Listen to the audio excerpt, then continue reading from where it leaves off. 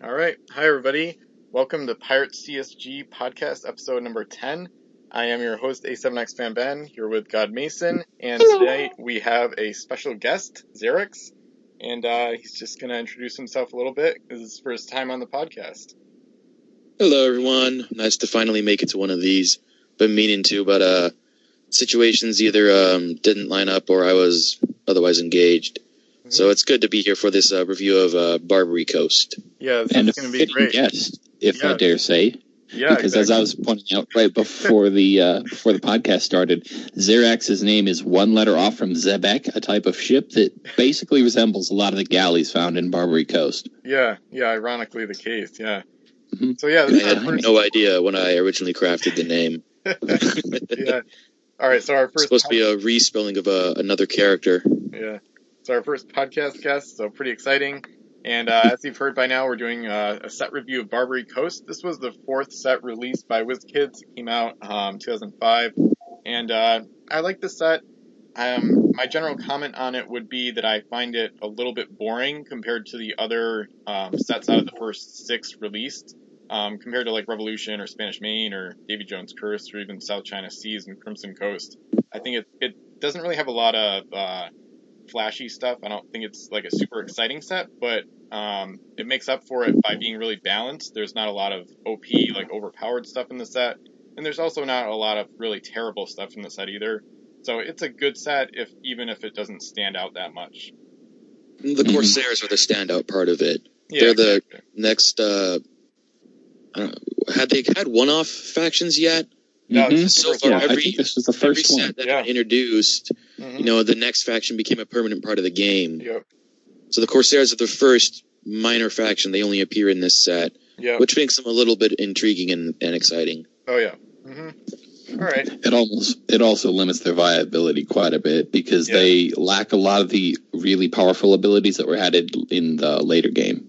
Yeah. Well, absolutely. I would argue that a lot of their ships are cheap and a lot of their ships are really fast. Yeah. So if your collection is limited or you have like only a bunch of stuff from Barbary Coast, you can just use the Corsairs to go and run treasure and do nothing else with them. Yeah. And then pair them with your monster gunship from some other set. Yeah. And they did get some really remarkable ships. Yeah, absolutely. Yeah, of all the one-off not factions, so much on the crew. Yeah, of all the one-off factions, they're pretty much the best, especially for gold, so that definitely makes them a pretty good faction, actually. Kind of underrated because people love combat so much, but... Alright, so we'll get into it here. Ship number 001, Nubian Prince. I kind of consider this their flagship because it was their first ship in the set, and it's a pretty fitting flagship. Has decent stats overall. One thing I think about it usually is how the point cost is 15, but it's never really going to be a great gunship or a great gold runner. It's kind of just an expensive option in between those two.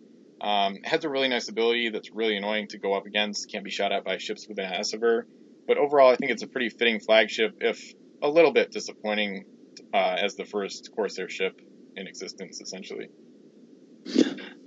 Personally, I did some research. This is one of only two four-masted ships that has this ability, the other being Le Bonaparte from, I think, Davy Jones' Curse. Yeah. So it deserves some credit for that because that is one of the most powerful defensive abilities in the game. Yep. And even though she has mostly under average firepower, it's enough to make it so that she can do some pretty serious damage to anything she'll go up against. Yeah, even though galleys can't ram masts off, that's like the one thing I dislike about galleys, that you can't do ram damage with them. Otherwise, it's a pretty good ship. Oh, hang on a second. Yeah, it's pretty good. Yeah, I've always thought to myself, the schooner keyword is a direct upgrade, whereas with a galley, you trade the ability to do ram damage for the ability to move while derelict. Yeah. So it's not a straight upgrade the way, say, schooner is. Yeah, exactly. Yeah. All right. Should I hop onto the next one, and then we'll let Xerix start Jackal's Teeth after I do Ivory Star? All right. That's good. So Ivory Star is, it's I guess you could say pretty similar to, what did we just talk about? Nubian Prince. Yeah. It's pretty similar because it has the same move and a similar defensive ability in kind of the same class, but not quite as good. But because it's got a significantly lower point cost, I think it's probably more justifiable to use. Yeah. I think that's a fair point. Yeah. I've never been too impressed with it. The ability is nice. The cargo kind of pretty much limits it to some kind of gunship role, but at that price and with those 2 of the cannons are pretty bad.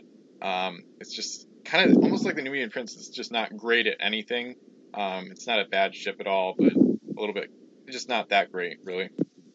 Mm-hmm. Well, I look at the bad cannon and I see that as a built-in +1 to boards. I think Wolf mentioned this once somewhere, where it's like the ships that have like, like the 6 rank cannon or the 5 rank cannon. It's like, you don't fire with them, but you use those to help you win a boarding party, maybe. Yeah. Mm-hmm. I see it more as like a durability thing for me. It's still format. It's durable. All right. You can start Jackal's Teeth when you'd like.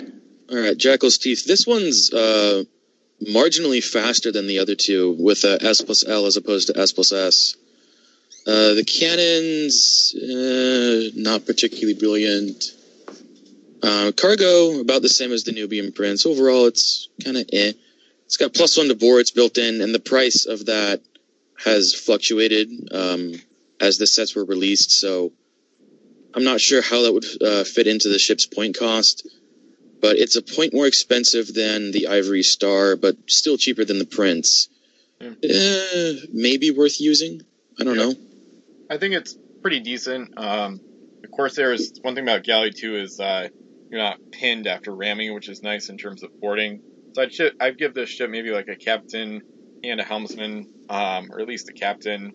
Maybe like a hybrid ship, get some gold from islands, and then you have the speed and the cargo to maybe steal gold from enemy ships, boarding with a base of 5 essentially, and then you're not pinned after the ram. So it's a decent ship. Or put a Rouge Barbarossa on here. Yeah, that's what I was thinking. Yeah, a Rouge Barbarossa and maybe a helmsman is what I'm thinking, because it's a quick ship and it's got a great base boarding role. So that seems to be what it's built for to me. Yeah, although I've seen a lot of builds that put Barbarossa, is it? Yeah, Barbarossa. Yeah. I've seen a lot of builds that put him on the Nubian Prince with a chain shot. Yeah, true. And those are really annoying. Yeah, it's super obnoxious. I think that same build made it into one of the Vassal tournaments. Yeah, I remember that. Okay, so next ship, Terror of Gibraltar. This one's it's the cheapest Barbary 4-master, but it's not. It doesn't really stand out. Pirate crew can use their abilities on this ship. That's nice because the Barbary Corsairs really have almost no good named crew. But other than that, maybe 3 that are really good. Yeah, other than that, the Terror of Gibraltar is not too great. So similar to some of the other ones we've seen already, just not really that great at anything, really. Yeah, the one thing that makes it potentially usable is the pirate crew. Yeah. But at 10 points, and with a lot of the really good pirate crew being expensive, and with that cargo, there's not a whole lot of space to put very good pirates. So. And I'd like to add on that at 10 points, if you're looking at a 4-masted ship, I can think of one pirate ship in particular that I would much rather use over Terror of Gibraltar. Oh, yeah. Darkhawk. I know. Yeah. Or whatever else you're thinking of was probably right, too. Now, I was thinking of the Darkhawk. Yeah. Yep. I mean, the only thing this does better is the starting base move, but, if you put a helmsman on the Darkhawk and then add a captain, you've still got like 6 or 5 spaces left for gold. Yeah. Whereas if you do that with this, you've got 1 cargo space left for something. And you still got terrible armament. Yeah. Yeah, this one's got the worst cannons, I think, of the 4, or is it? It looks like 4 or 5 4-masted galleys. Yep. Things don't get much better when we look at Crescent Moon, the next one. It's this one looks again like it's just built entirely for boarding, and it does at least have much better cargo space and still a fitting ability. This is another one where you could say maybe put Rouge Barbarossa on this one. Yeah. Oh yeah, for the re-rolled boarding attempt, and the speed would really help with that. Yeah. At S+L. And there's enough room for him, a helmsman, and a meat shield crew. Yeah, Norseman. I would put Norseman on. Because if you lose the helmsman... And/or Explorer, because at 5 cargo... Explorer, probably. Yeah, no, actually, if you put an Explorer on there, you've got 3 cargo spaces taken up. You've still got maxed out points, but you've still got 2 spaces open for a regular coin. Mm-hmm. So you could run hybrid with this. Yeah. That's a good point. You could do one or the other, really, depending on what you think you need. Mm-hmm. Yeah, what I like or you could, yeah? I like to put Kira Din on board. I don't know how you pronounce it. Yeah, I was about to say that. Yeah, he's the Admiral crew. I do that. I've done that in Command the Oceans, and I've done that in other campaign games. Because the reroll is perfect for that Admiral ability, because you're not going to get many 6s. And then you still have space for some gold. Maybe rob an enemy ship of gold, things like that. But I think it's a pretty solid ship, and probably the best pure gold runner of the Barbary Corsair 4 masters, because the other ones are kind of lacking in cargo, actually. Because a lot of their 2 masters have 5 cargo, but this is the only 4 master with 5 cargo, which is kind of weird because the ship size is bigger. But I think it's a pretty good ship. I definitely like it better than Terror of Gibraltar, a lot better actually. Agreed. Yeah. And that setup you're talking about with the Fleet Admiral Kira Din, I did that in campaign games as well. So the most recent one being the COEC over the summer. Yep, exactly. And the English did exactly that. Yep. All right. So do I have the Janissary's Blood here? Yeah, you're next. That you do. This is like I think the Corsair's best gunship. Maybe, the best gunship out of the 4 masted galleys that are in this set. Yeah. With average cannons that are all rank 3, really good speed, limited cargo, and a bit pricey.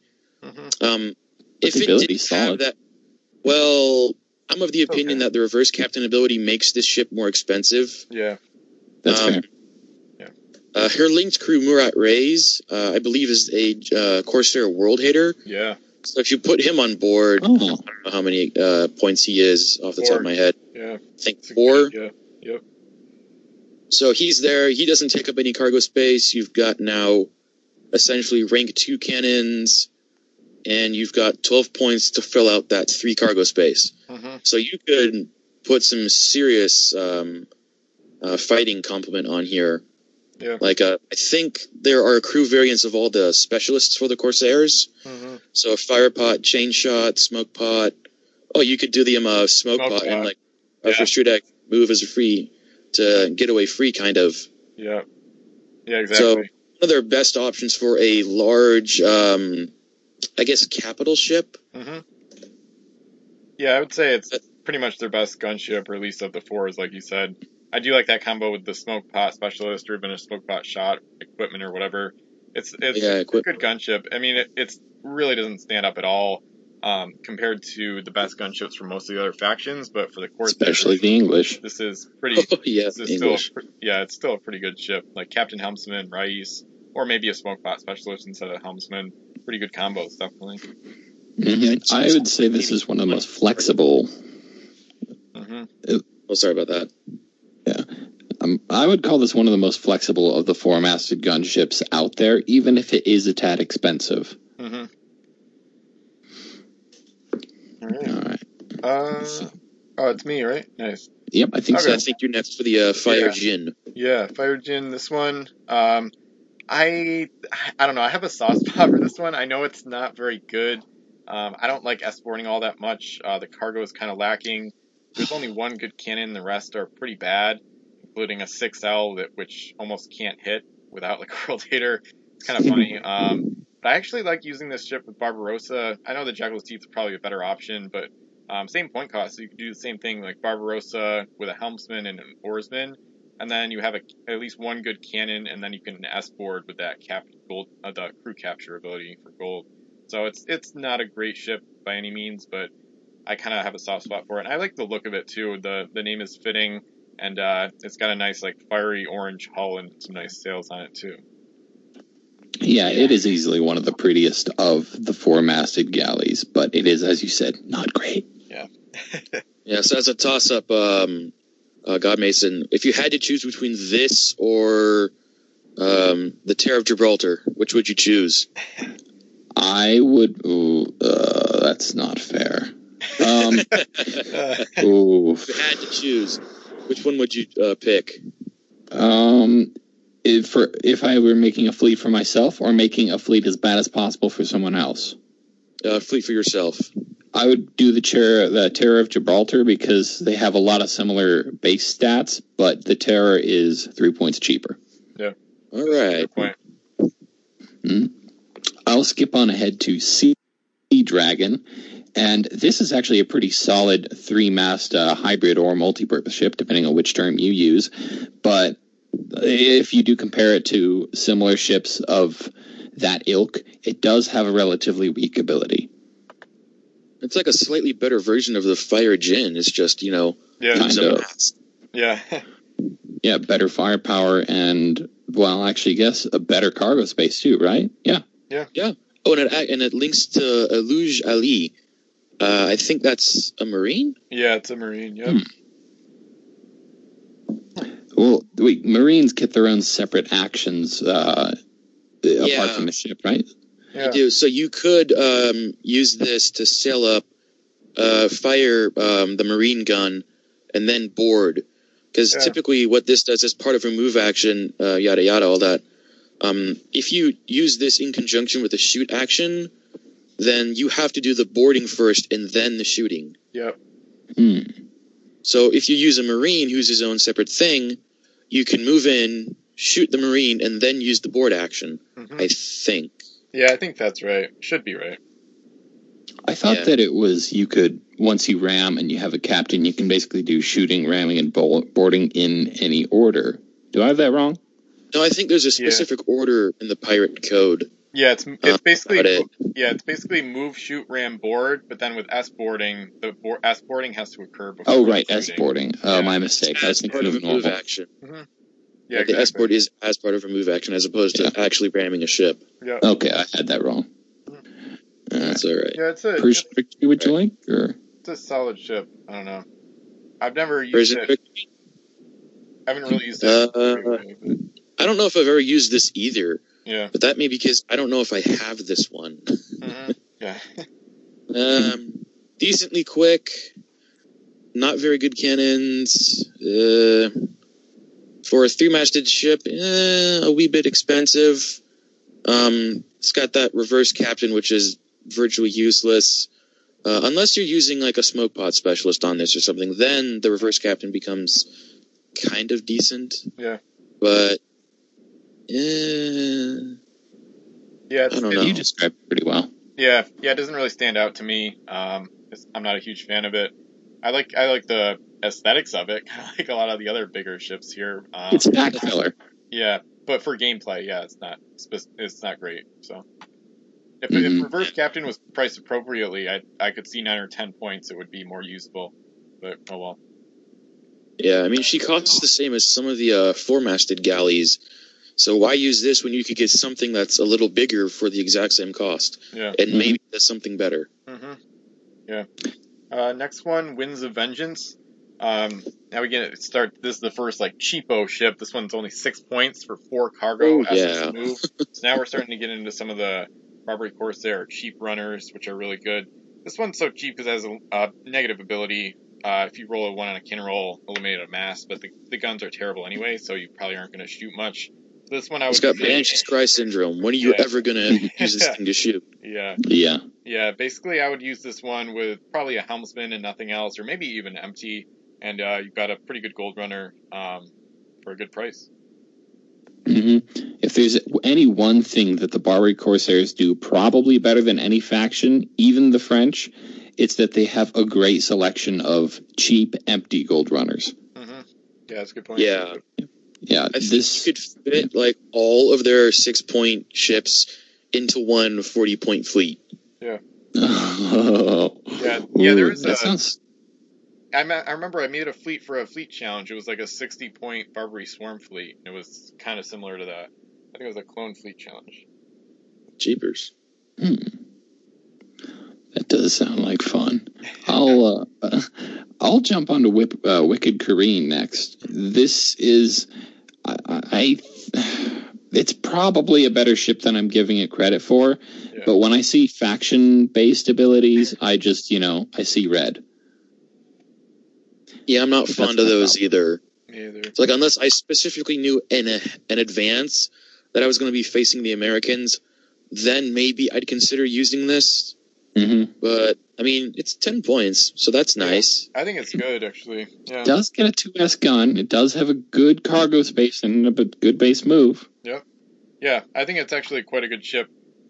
Sort of one of their best gunships, to a degree, I guess. It looks cool too. It's got the black sails and almost like a ghostly highlighted, like skull and crossed swords in this case. But yeah, with the faction ability, I don't really like that either. But I don't like to focus too much on the ship's ability because the stats are usually what matter more, unless it's like some crazy ability that defines the ship. So in this case, I mean, 10 points SL move, 4 cargo, and pretty average, pretty solid cannons for the Corsairs at least.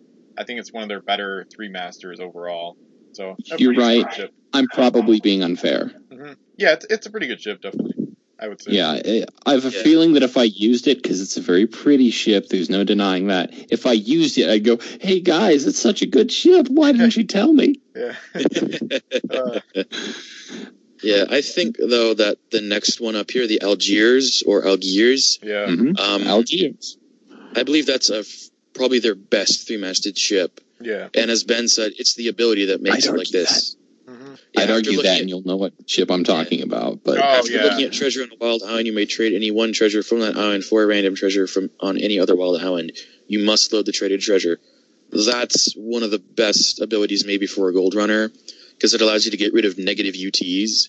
And with the Algiers speed and cargo, I mean, good grief. Yeah, it's a very good gold runner.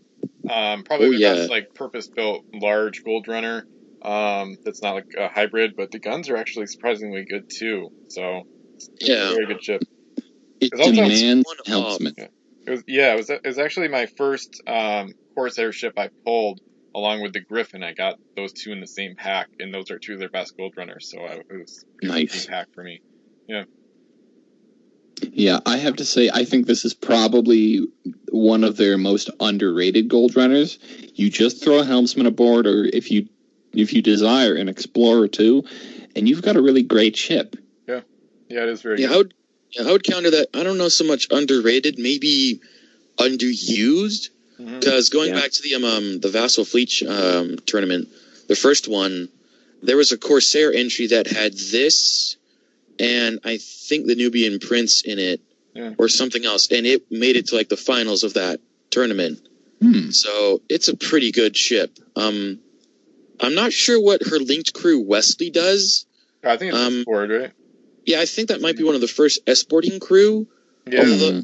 Although wasn't he also in Pirates of the Revolution? Yeah. Yep, he's a super rare. Yeah, so now he is, I think, a regular release in this version. Yeah, Captain. But does the same thing? No, Captain and +1 to boarding rolls in Barbary Coast. Yep. Oh, that's pretty good. Yeah. Oh, yeah. 6 points. Oh. Yeah. I mean, this is one of the cases where maybe a link makes sense. You put him on here. He doesn't take up any space. He's got a neat little hybrid, maybe. Yeah, that's a good point. I never really knew about that link, actually, or I forgot about it. So that's a very good point. Well, I'm looking at the gallery, and the gallery says Link Wesley, so hopefully the gallery's right. Yeah. Yep. Okay, so I'll do the next one. Mashud. I say Mashud. Yeah, I like saying Mashud. I don't know. It sounds so cooler. But anyway, I like this ship a lot. This one is another one of the cooler looking ships pretty much in the whole game. Like black sails and like a white deck, but then blue trim at the bottom near the waterline. But anyway, it has a faction bonus against the French, but that's not really what I like about it. What I like is that it has, I think, the best average cannon ranks across the board of any Corsair ship, more than 2 masts, I believe. Has a 2S, 3S, 3S, so no rank 4 or worse cannons, which is nice. And then similar to the Wicked Kareen, similar to the Wicked Kareen, it has SL speed and 4 cargo, both of which are quite good for 3 master. So I like this ship quite a lot, and it's a pretty good gunship for them, actually. Yeah, this is an awesome ship overall. I mean, for 1 point more, you could get something really astonishingly good like Grinder, but this should not be ignored. Yeah, and the +1 to cannon. Oh, and boarding rolls. It's +1 to cannon and boarding rolls against French ships. But it is just still like the icing on the cake. Yeah, so that's like, that's like the icing on the cake, if you will. Yeah, it's a bonus. Yeah. Yeah. Otherwise, real good ship. All right. Divan's Punishment. Maybe it's supposed to be Divine Punishment or something? I think I've pronounced it Divin. But yeah, I'd say Devon. We could probably spend an hour arguing that. This is basically a not as good, I'd say, version of Mashud, because it loses out on cannon ranks just barely, and its only compensation is its front gun gets more range. Mm-hmm. Yeah. Yeah. Probably not terrible, but it's just inferior to Mashud. Yeah. Yeah, I think it's all right. It's almost like almost the same ship. Pretty similar. Nothing really that special though. Solid, but unspectacular. Yeah, the only differences are the faction bonus that they have, and the cannon difference. That's literally it. Yeah. Mm-hmm. Otherwise, they're the exact same ship. Mm-hmm. Nice. All right. All right. Sultan's Sword. +1 to boarding rolls. And nothing good. Yeah. Yeah, that +1 to boarding rolls might be the only good thing about the ship. That and maybe the cost. Yeah. 10 points, average speed, I guess. Very bad cannons. I would never put a captain on this. Yeah.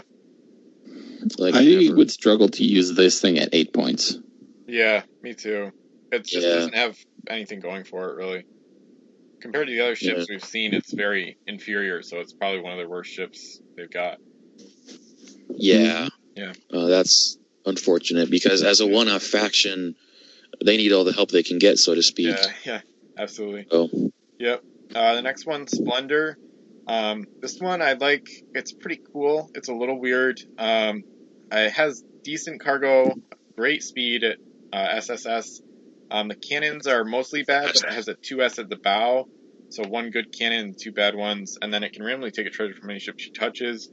So, I don't know. I usually would use this maybe as an empty gold runner with that speed.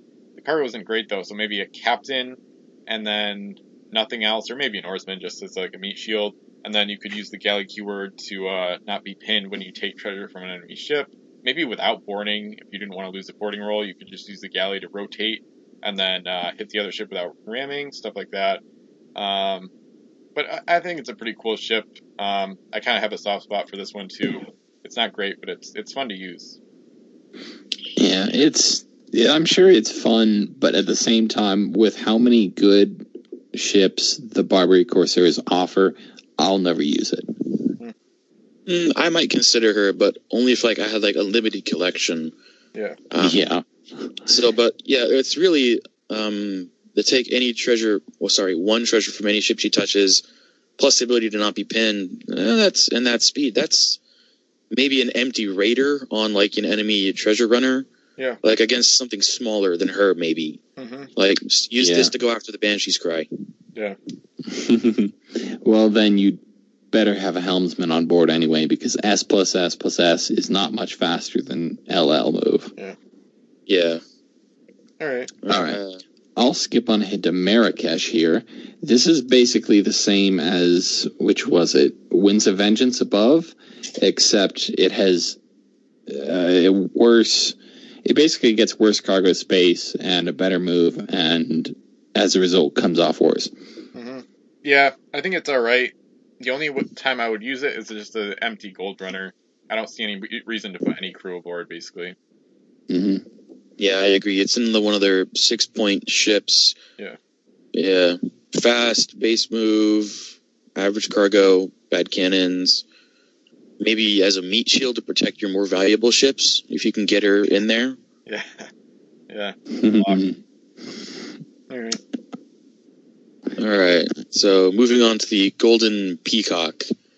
No ability, 9 points, 4 cargo, S+L, all rank 4 cannons. Kind of reminds me of gold runner. Yeah, empty gold runner for sure. Kind of reminds me of a Corsair version of the Carolina for the Americans. Yeah, that makes sense. Yeah. It's got the galley keyword is the only ability it has. But yeah, I think a lot of people like this one. I think probably because of the point space, cargo, and base move. Yeah. I know that Cadet Captain Mike loved this ship. Mm-hmm. If that's any consolation to people who listen to I want to use this. Yeah. It is pretty good. Yeah, looks pretty. Nice gold sails. Yeah, it's nice looking. Yeah. I don't have... Yeah. So, but, yeah, it's another empty runner. Maybe put a helmsman on board to make her even faster. Yeah. But otherwise, empty runner, not a fighter. Yeah. Yeah. Yeah, pretty good ship. Very nice looking. She's a runner, not a fighter. Yeah, absolutely. Yep. Next one, Tiger's Eye. This is basically the best. Eye of the tiger is the thrill of the fight. Sorry. Oh, God. So this one is pretty much the best Barbary Corsair ship in the game. Pretty much hands down. It's not much of a contest. Great. Just amazing all around. I kind of compare it to the Virtuous Wind almost, because that's pretty much the remaster the Jades have. And arguably their best ship, not really, but yeah, you can make a good case anyway. Great hybrid. There's really nothing to complain about. Just an amazing ship. If there's anything that I'd call a weak point of it, it's that its armament is mostly average. Mm-hmm. But with how good it is in every other department, you can't really complain. You can just throw a captain on board or some variation on a captain, and you're good to go. Yep, exactly. Yeah. My one complaint would be that I'd like to see more L-range cannons on that. Because the way that Galley masts are situated, angles to create the odd firing arcs. Yeah. I think an L-range cannon would be more viable. But considering that, I think it could use the keyword to stern turn and then shoot. So you could use the L-ranger to move in, turn on the stern, and then fire the long-range gun. Mm-hmm. Yeah. Yeah, but overall, that's I'm nitpicking when I go there. Yeah, exactly. Yeah, because otherwise, this is a really, really good ship. Yeah, it'd be nice if the 3L was at the bow and then the other two were 3S, but that's just trivial at this point because it's so good. Yeah, I mean, even taken out of the Corsair faction, amongst other ships in the game, this is a really good ship. Oh yeah, yeah, one of the best minor faction ships ever, really. Mm-hmm. This one, sort of interrupting. At some point, I'll be posting my top 10 galleys list. Yeah. Obviously, this ship has made it on it. I won't talk about the others. You guys can probably guess many of them, but there will be some surprises on there. Right. I'm assuming most of them are Corsairs. Yeah, actually, I think there are a couple where instead of choosing one or two ships, I think I might have 3 or 4. Mm-hmm. Because they were so similar? Yeah. Yeah, because there are so many super similar ships. But one of the ships that's not on there is Silent Death, the next ship down the list, because as good as she is in every department, she is way too expensive for a 2-masted ship. Yeah. I don't know. I might use this. Yeah, I might too. But we're both if only because it's really players, accurate. Yeah. I still have to adjust that mentality of, okay, big game versus, a game that has a limit on it. Yeah. Well, I think we're balanced because we think both ways. We realize in a 40-point game, this one is really not super viable, but in a campaign game, anything goes. So, why not? Yeah. Yeah. But it's good. Yeah, like God Mason said, it's just great in every category. The speed isn't great, but it's good enough. It looks like a fun ship to use. I think Barbarossa would be kind of funny with the escorting because maybe you'd lose, but I don't know, I think it'd be a fun gimmick to try out. Yeah. With that much cargo space and a higher point cost, you could fit maybe some of their named crew on here that you wouldn't normally put on another ship. Yeah. Maybe Murat Reis on here with a captain and helmsman to make the cannons even more accurate. Yeah. Or maybe Wesley. Maybe Wesley with a helmsman, because then you have S-boarding with +1 to boards. Then you can board from S at a base of 3, which would be fun. And then still have 2 cargo left over to get gold, steal gold or whatever. But, yeah, although by that point you're investing a lot of points into a very small ship. Yeah, it's super fragile, yep. Yeah, glass cannon. All right. Bay's Revenge. Every time I see this ship, I think about Beyblade. I can't help it. I can't help it. It always makes me think of people on Twitter saying, when Bay does this, and I go, wrong spelling, but... Yeah. I'm not sure what a bay actually is in reference. I think it's assuming it's like the name of the ship, or... Yeah, like the first half, like Bay's Revenge. Like, oh, yeah. I think it might be something akin to a Sultan. Yeah, I think so, yeah. I don't know. But this is another one of those where, in my opinion, the overpriced reverse captain is eating into that point cost, making it a whole lot more expensive than it could be. Yeah. So, sorry. What do you guys say that reverse captain is actually worth? Because I'm not entirely sure about that. I think it's 2 points because captain is 3 and it's better. And 1 point would be kind of ridiculous, to be honest. So I've always thought 2 was the best price.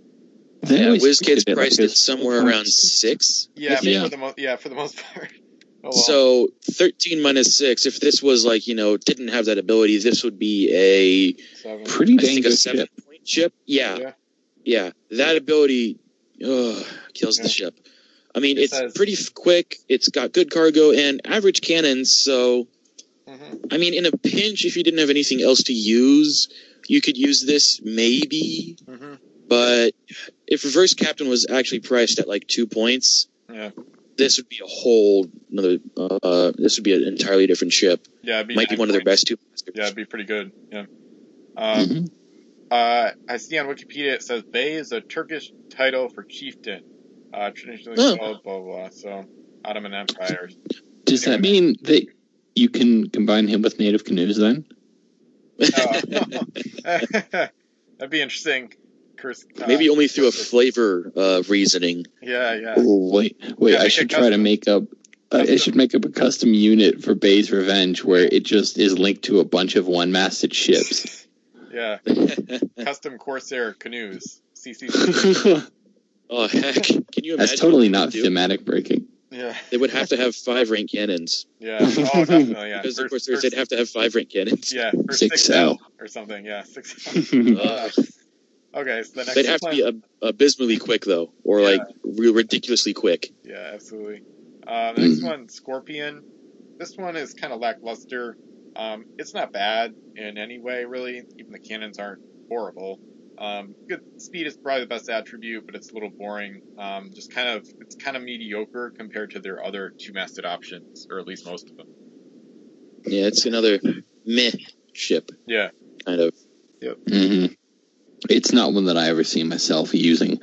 There's very little to say about it, I think, which is why I'm going to segue things onto Gallows, which, as Ben is rather tired of me doing at this point, I'm going to compare it to Executioner from Pirates of the Revolution, because it's faster, but it does find itself lacking in the cargo department. Yeah, there's only really enough room for a captain and a helmsman, maybe. You could use Hammersmith, though, and throw something else on. That's true. That's true, because of the ability. That's true. You could do that. Yeah. So Hammersmith and a specialist, because of the cannon ranks. Yeah, firepower. Not in equipment. Yeah. Yeah, I think it's good. I like it just because it's, reasonably cheap Corsair firepower that's fast. Yeah, it's a budget gunship for them. Yeah, exactly. Yeah, it's not bad. All right, so are we moving on? Yeah. I think so. Yeah, I'm good. All right, Desert Wind. It's like a 2-masted version of the Nubian Prince. But it only 2 points cheaper. Well, yeah, it's cheaper by 2 points. And you get half as much ship for it. Yeah. Yeah. I mean, I think it's a little faster, but, I mean, if you used both at once. Weak. Yeah, the firepower leaves a lot to be desired. But with that speed and that cargo, you've got a pretty well-defended empty gold runner. Yeah. I mean, the fact that you can't be shot by ships with an Essever, the only way to stop this would be to ram it to death or go after it with extended range. Or just L-range cannons. Yeah. Yeah.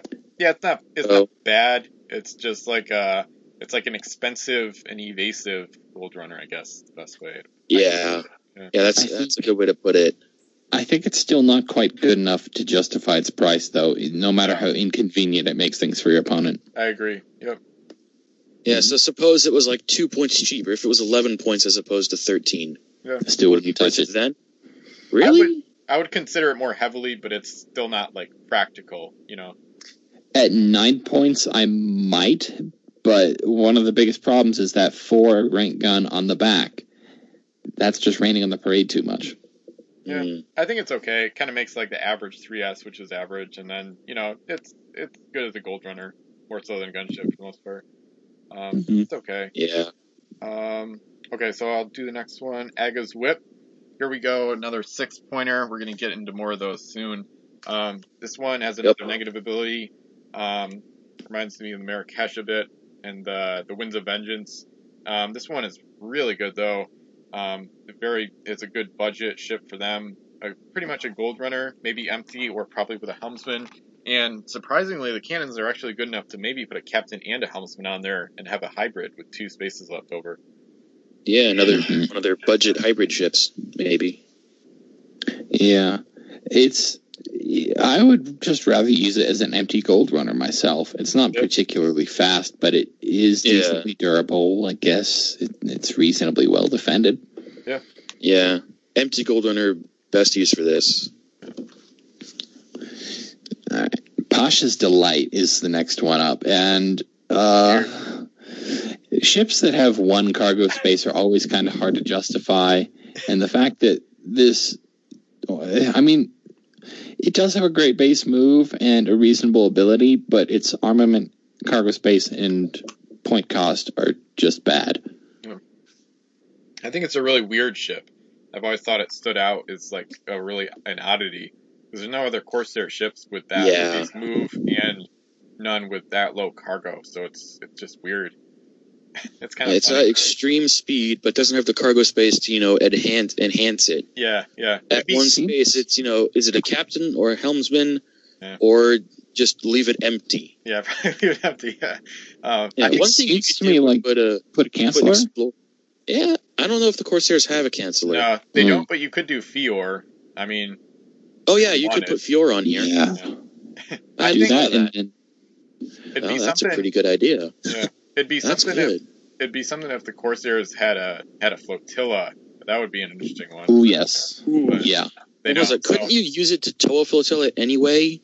No, because as long as the flotilla is friendly. No, I think you can tow it. I think it's factional. Actually, I think I'll check it in the meantime. But yeah. Yeah, I thought I thought it had to be a friendly ship. So if you paired this with, say, I don't know, the Minuteman, the American flotilla. You move clipping along at L+L, and you've got, extended L-range firepower on top of that with the Minuteman. Yeah, but that's assuming you can even do that. Yeah, I just got the master keyword list up. It says can only move when towed by a ship of its own nationality in its fleet. So they would need a custom, basically. Or a house rule. Yeah. Yeah, one thing you could do with this maybe is a scout ship, like put an explorer on here and race out ahead of the other Corsair ships somehow and scout the islands. Yeah. And get hit with all the bad UTs. Yeah. With like Corsairs have an S explorer? I don't know. I don't think as a crew. I don't think. I think we'll find out. Yeah. I don't think on a crew. Yeah. Oh well.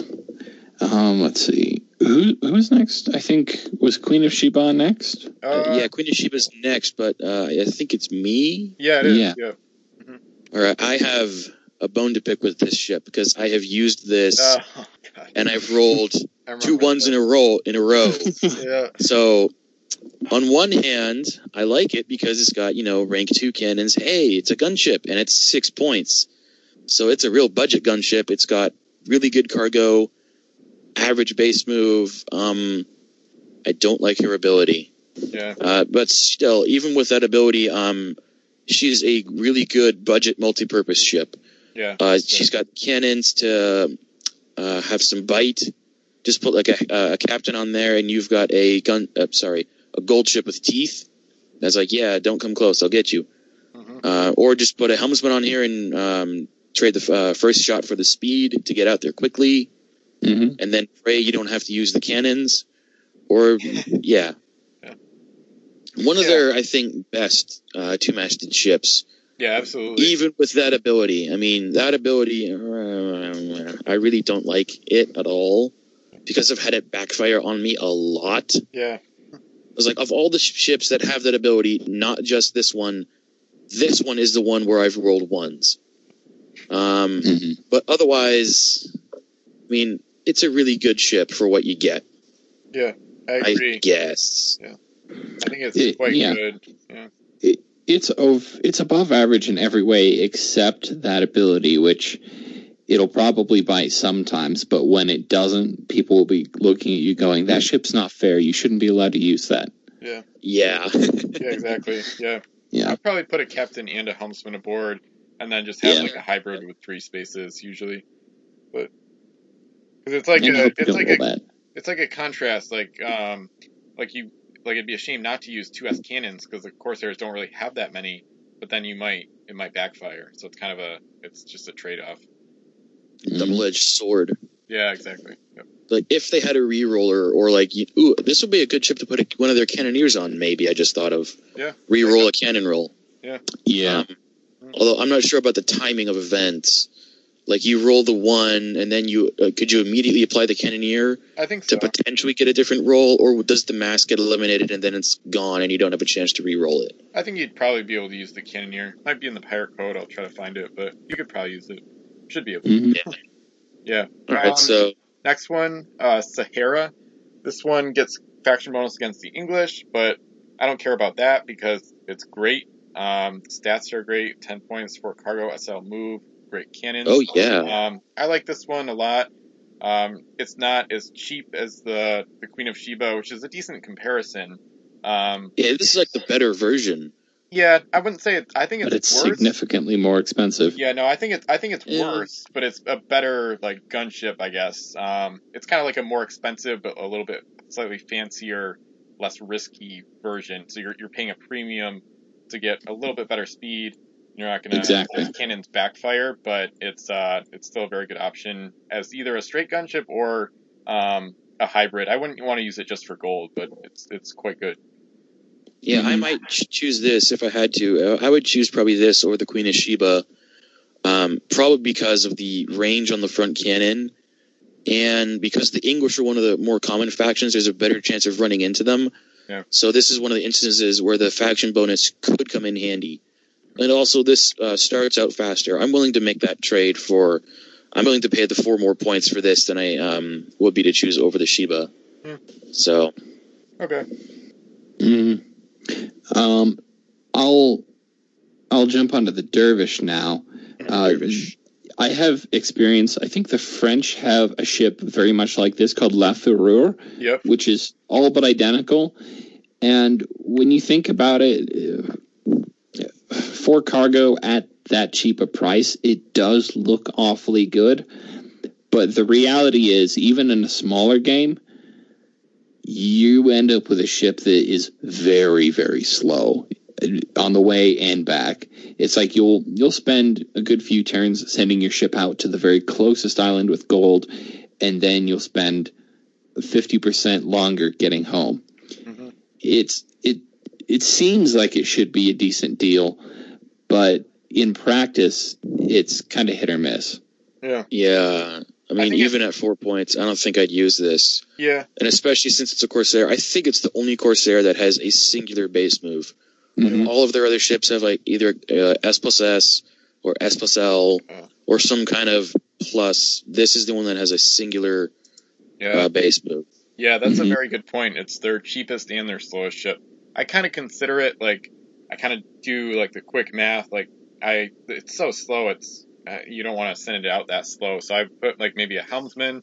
Then you have a 6-point ship moving LS.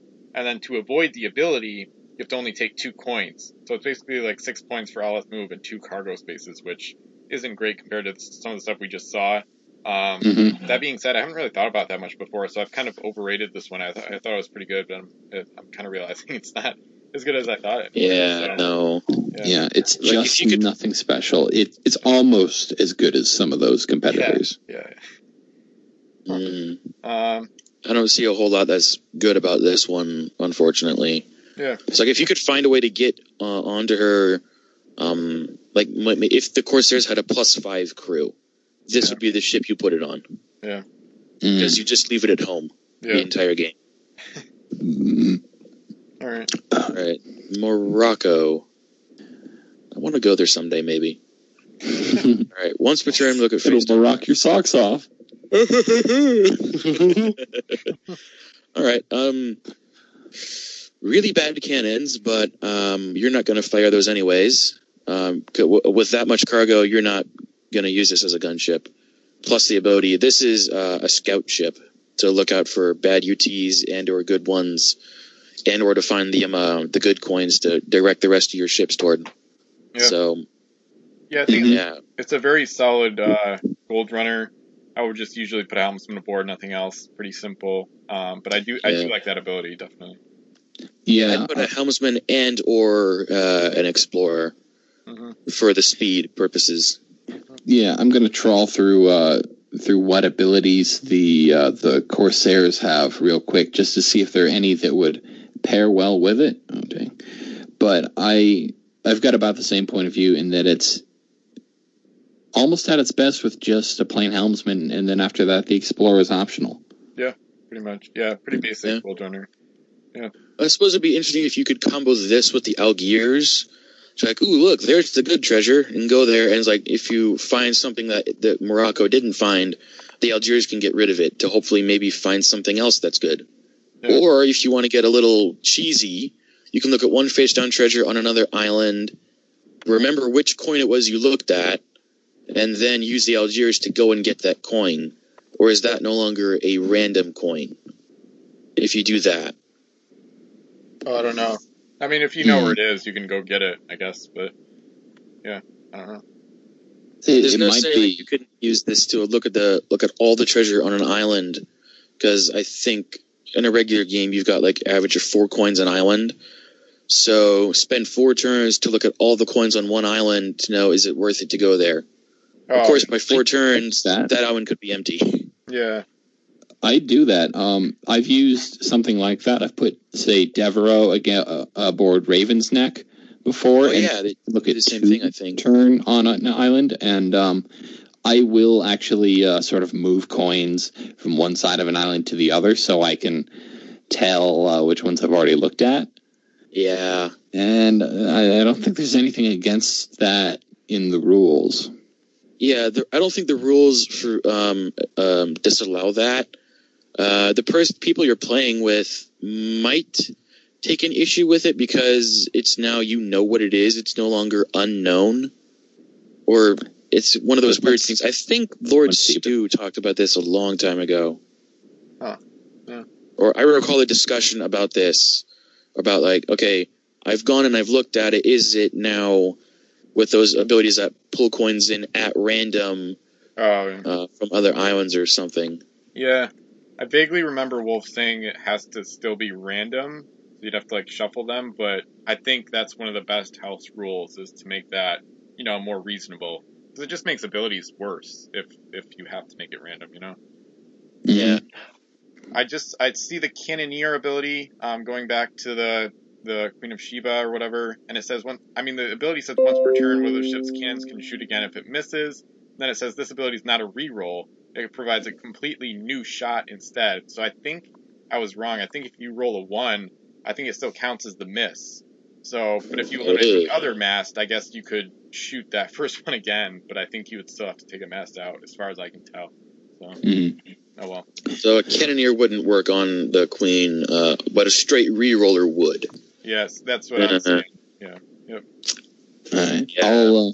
I'll push us on to Griffin now because we've taken quite a lot of time to talk about that ship. Yeah. Griffin is another pretty archetypal empty gold runner. It's a bit faster than some of its competition, and it's reasonably well armed, but not quite as much as Queen of Sheba. Yeah, I like this one a lot. Like I said, I got this in my first pack of the set overall. It's great. I usually just use it as a gold runner. It's a solid hybrid if you want it to be that way, but just another great 6-point, cargo ship, pretty much. Yeah. What was that? Oh, sorry. That was my sandwich. Okay. Oh, I didn't hear it. Okay. Yeah, if I had to choose between this or the Queen of Sheba, I would go with this.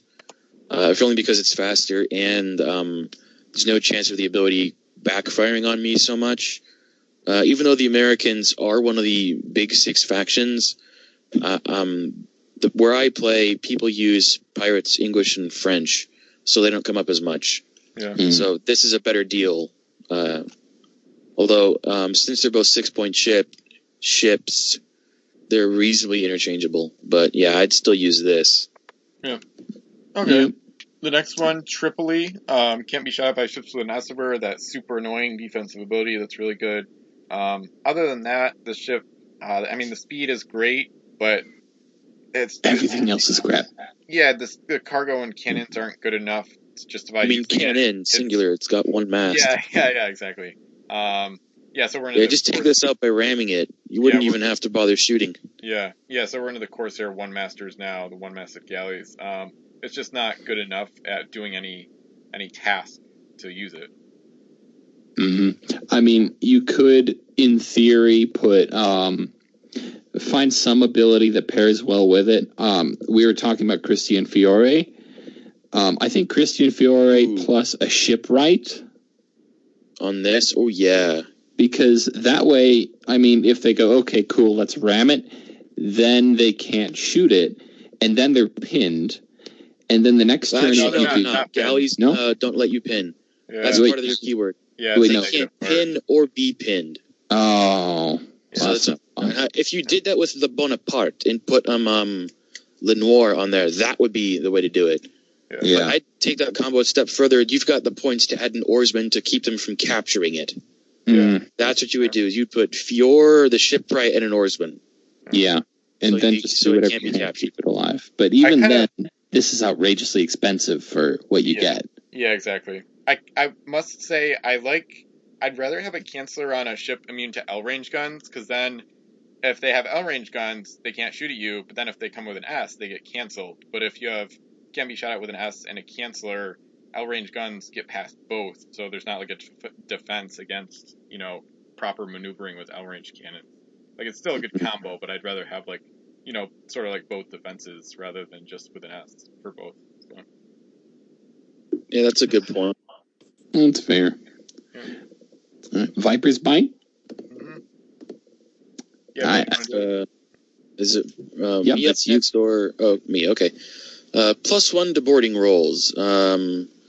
It's okay. A little, 8 points, 2 cargo space, triple S speed, a rather accurate cannon. I think it wants to be a gunship, but it lacks the size to really be one. If you could put on a captain and a specialist, so a captain and a fire pot would be ideal for this, maybe, with only 2 cargo and that speed. And it's got the +1 to boardage to help it a little bit if it gets rammed, but not much. Mm-hmm. At 1 mast, it's really easy to get rid of this just by ramming it. Yeah, it's kind of lackluster. Kind of a nice little specialty, like assassin, but can't really do like a suicide ship, if you will. It's like, go out in a blaze of glory. Yep. Yeah, but there are better ships for that. I've used Divine Dragon from Mysterious Islands, not the Ocean's Edge one, but you basically use it as a torpedo. And I think in 1 turn I managed to take down 3 masts with a successful ram roll, its ability, and then shooting and hitting. Yeah. And it's a perfect way to bypass the ability of ships like El Corazado. Mm-hmm. Yeah. Yeah, doubly so if you've got Jochen Vega. Or the Lord Algernon. Yeah. Yep, true. I just have a little update on the Trading Treasure ability. I'm looking in the Pirate Code. It says, this is Trading Treasure from Islands. If the island chosen for the trade contains more than 1 treasure, the choice of token must be random. So if one or more of the treasures have been previously revealed, it may become necessary to use a draw bag or some suitable method to ensure that the choice is random. So it's unfortunate, but that's like the technical ruling, so, oh well. Yeah. Or you could just have your opponent pick for you without looking at them. Yeah. Well, that's fair, isn't it? Yeah. I suppose. Mm-hmm. All right. Yeah. Whisper's yours, out of order, so it's kind of weird now. I'll just do the Whisper, and then that was my fault. No. Yeah. The Whisper is quite good. Wolf did a review of this one, actually, speaking of the Pirate Code. Really? It's quite good. Oh. I'll have to go read that, maybe. Yeah, but the ability is the main thing that helps it along, because there's no reason to put crew aboard. Basically, it's super simple. You just run it empty. It goes out at SLS. You get 2 coins, then you come back at SL, and that's what it does.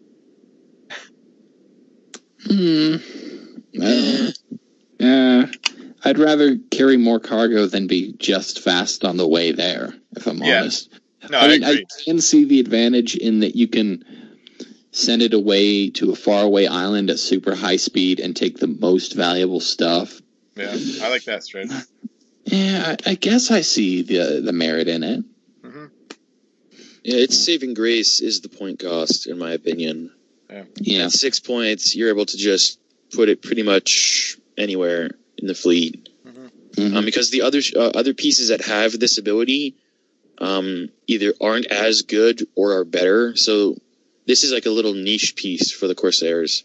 Yeah. Yeah, I'm not sure any other faction has a ship quite like this one. Yeah, well, the Americans have the Colonial Trader, but the Colonial Trader is such a different ship. Yeah. And it's terrible. Comparing it is almost not fair. Mm-hmm. And it's utterly terrible, as I've talked about in my review of it. Yeah. The only one of my reviews to have ever gotten a 5 rating from Ben. Oh, man. Yeah, so far. I mean, you could edit them. I think the American ship Lynx is probably the most similar to the Whisper. I think it's like 7 points SS move and 3 cargo, same ability, but anyway, we move on. Yeah. I'll start on Majestic, and this is another one of those ships where WizKids went, yeah, let's give it a really great, no, just kidding, it's a terrible ability, and then make it an incredibly expensive ship. I see no reason to ever use this. Yeah. Ever. Not in a 40-point game. Ever. Yeah, not in a 40-point game, maybe. It'd be I like the speed. I like the speed.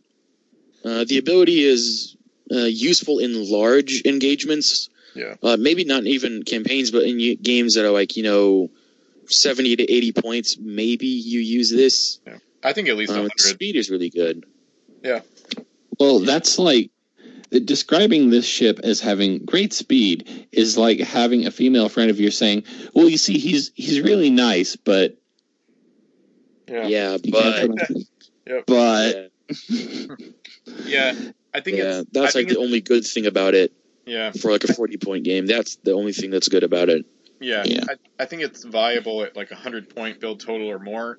It's basically just directly related to the game size. The bigger the game, the bigger the battles, the more ships in your fleet.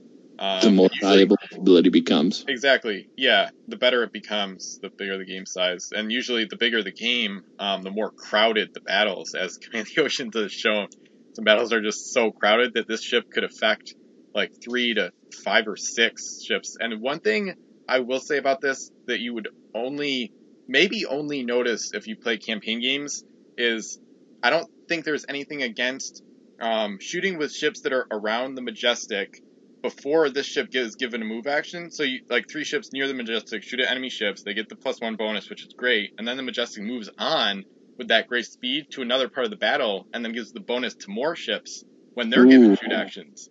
So you could it really blows up in like a huge battle. So yeah, but to do that you'd have to be really thinking about what you're doing. Yeah. Well, that's part of why I love campaign games so much, because the strategy, and you really have to think through your turns. It's actually very complex and pretty strategic. Yeah, my counter to that is I've considered and I think maybe used ships that have this ability in campaign games. Mm-hmm. But you and I differ in that I've played a lot more multiplayer campaign games. Mm-hmm. So typically what happens is I'm trying to take my turn and my 2 brothers are yammering on about something that either distracts me or I'm busy taking pictures. So the strategy part is like, okay, I did this, now do this. So it's not often that I am like very much thinking about what I'm doing. Even though I am thinking about what I'm doing, okay, if I do this, then that'll happen. But the situation you just talked about where, the ships around it fire, get their bonus, the Majestic moves on, and then the ships that it gets within range of, then they fire. That kind of advanced planning I typically don't do. because typically there's a lot going on, and that kind of thinking for me just falls in between the cracks. Okay. So. Yeah, fair enough. Yeah. Mm-hmm. Yeah, it might be a veteran thing too, because I played probably more campaign games than anybody on the planet. So that's the type of thing I noticed after, 6 years of doing this like crazy. So, yeah. Yeah, I might be like the one person who could potentially catch up to you. Yeah. Because there was the year where I think I played like 2 or 3 at once or in the same year. Mm-hmm. Yeah. I think it was 2015. We had, I did COE in the summer, the economy game in the winter, mm-hmm. and then we started Vassal Campaign Game 1. Yeah, February. Yeah. Yeah, so, it's just heavy. Yeah. So, me for the Carthage? Carthage? Yeah, sounds good. All right, ship may not be shot at while docked. That's much better on a crew. Yeah. And especially since this is another one master, the easiest way to get rid of a one master is to just ram it. Mm-hmm. And especially since it's a galley, if you somehow fail at the aim roll, you can just, if you have an extra action, go away and come back and do it again. Yeah. So, I will say it's fast. Average cargo for a Corsair, 8 point. I tried to turn this thing into a mobile fort in one of my reviews, but everybody pointed out, you can ram it. Yeah, that's like the one-masted ships, unless they're turtle ships, the easiest way to get rid of them is ramming. Oh, wait, no, because you can ram a turtle ship. Mm-hmm. I have a house rule against that, but officially that is the major weakness of turtle ships. Yeah, I think I have a similar house rule where as long as they have their turtle shells, you can't ram the mast off. Mm-hmm. But once the turtle shells are eliminated, I count it as where you can ram it, you can do damage, but the damage is done to the turtle shell. Oh. That's an interesting one. Yeah, that's cool. Mm-hmm. Just sort of give it a health bar. Up. Yeah. So otherwise, not much is good for this ship. Yeah. I mean, maybe if you had Davy Jones, you could use this as a copy source for Davy, but Ooh. Other than that, that is interesting, but the ability might be found cheaper elsewhere. Probably it's cheaper not on Bianco's haulers, the crew from Savage Shores. Oops. And you could just find a way to get them anywhere in a fleet. They're a crew. They're so much more better. But taken just within the vacuum of Barbary Coast, it's not good, not bad. There's a lot of better options even amongst the Barbary ships. Yep. Yeah, there are better things to do with 8 points. Yeah. Yeah, I would use it as like an empty gold runner, but nothing more really. Yep. Going on to the Nimcha. This Nimca, one is, as I've pronounced it. Yeah. This one's like a specialty ship. It's not really great. I can't think of anything else other than like some of the fleets I've seen it in where it's basically used with like the Smoke Bank, Reverse Captain, Home Island raiding fleets, which, this game's not super hard to understand, but it's one of the more complex, like, combos, I guess you could say. So give it like a Smoke Pot Specialist, and it goes to a Home Island, and then it shoots it out, and then you have a Fog Hopper waiting to pop out of the new Fog Bank, and then that ship raids a Home Island, and then you get back with this, but the problem is, that's super expensive and pretty complex. Yeah, exactly. It gets expensive in a hurry. Yeah, that combo. I think the cheapest you can do that combo is 40 points. I think actually, that was and they didn't have much more. Yeah, they didn't have much a margin for error. Like the whole combo was 40 points, and they didn't have anything extra for like defense or gunships or anything. So, yeah. I suppose another thing you could do with this is put a musketeer on it, so that way you can actually shoot at a ship with the musketeer, and then use the ship's cannon to shoot the smoke pot. And then use that handy reverse captain to just hide. Mm. That's weird. Interesting, but that is super weird. Yeah, that's weird. It's just weird. Oh, you know what? Like, who would use that? You know what? Actually, Ulush Ali, he's 7. So Marine. Well, that's even better. 10 that's even better. So Marine plus Smoke Pot. Yeah. Oh. Yeah, wait, Marine plus Smoke Pot gives you a way to fire 2S gun and then dash away into your own little cloud. Yeah, because that's really cool and really stupid. Yeah, I think for smokepot specialists, the rank of the cannon doesn't matter. I think it fires and you automatically place the smoke tank. Yep. So use exactly. Yeah. That's really really cool. That's like a really a niche. That's a niche combo. It was like okay, that's one thing you can do it, but now what are you going to do that you can do that? Nimcha is my nominee for a weird ship that we've found a purpose for. Like with Revolution, we found Hannah actually makes a great flotilla tug. Yeah. Nimcha is. I gotta write this down. All right. Yeah. Well, all right. I'll write it down once I've. Yeah. Call it like the Smoking Marine or something like that. I don't know. Yeah. Some name for the combo. Or I can find a translation for Nimcha or something like that. The smoking insert. Reminds me of like turns out it's a dirty word. Yeah. It reminds me of like, a mocha. Yeah. Or are you talking the ship? No, I'm talking like the beverage. Oh, okay. Because I think the beverage is spelled the same way. So that's the basis I use to pronounce this. Oh. So I always I kind of think about them when I see this. But yeah, that's a fun little thing to do now. The Marine plus the smoke bot and reverse captain. Yeah. All right. The problem is you get you just get a that's 19 points at a minimum. I think that's 20 point ship for one masted ship. Yeah. That's a lot of points to spend on a combo that probably won't help you in the long run. Yeah, and then still use that. HMS Grand Temple with Captain Helmsman would be 20 points. Oh, yeah, that's a much better thing. That's an unfair comparison. I know. The Temple has 5 more masts. Also, you run into the problem where it doesn't have a captain, so you can move, shoot, and then scurry away. Yeah. Plus, no, that doesn't work. Reverse captain, it has to be a shoot action. You can't move. Yeah, I know. You can't move and then shoot. And plus, there's that. If reverse captain allowed you to do that, if that's what reverse captain actually allowed you to do, then I'd say the way it's costed would be good. That makes sense. But since, I don't know where it was said that it has to be a shoot action and not coupled with a captain.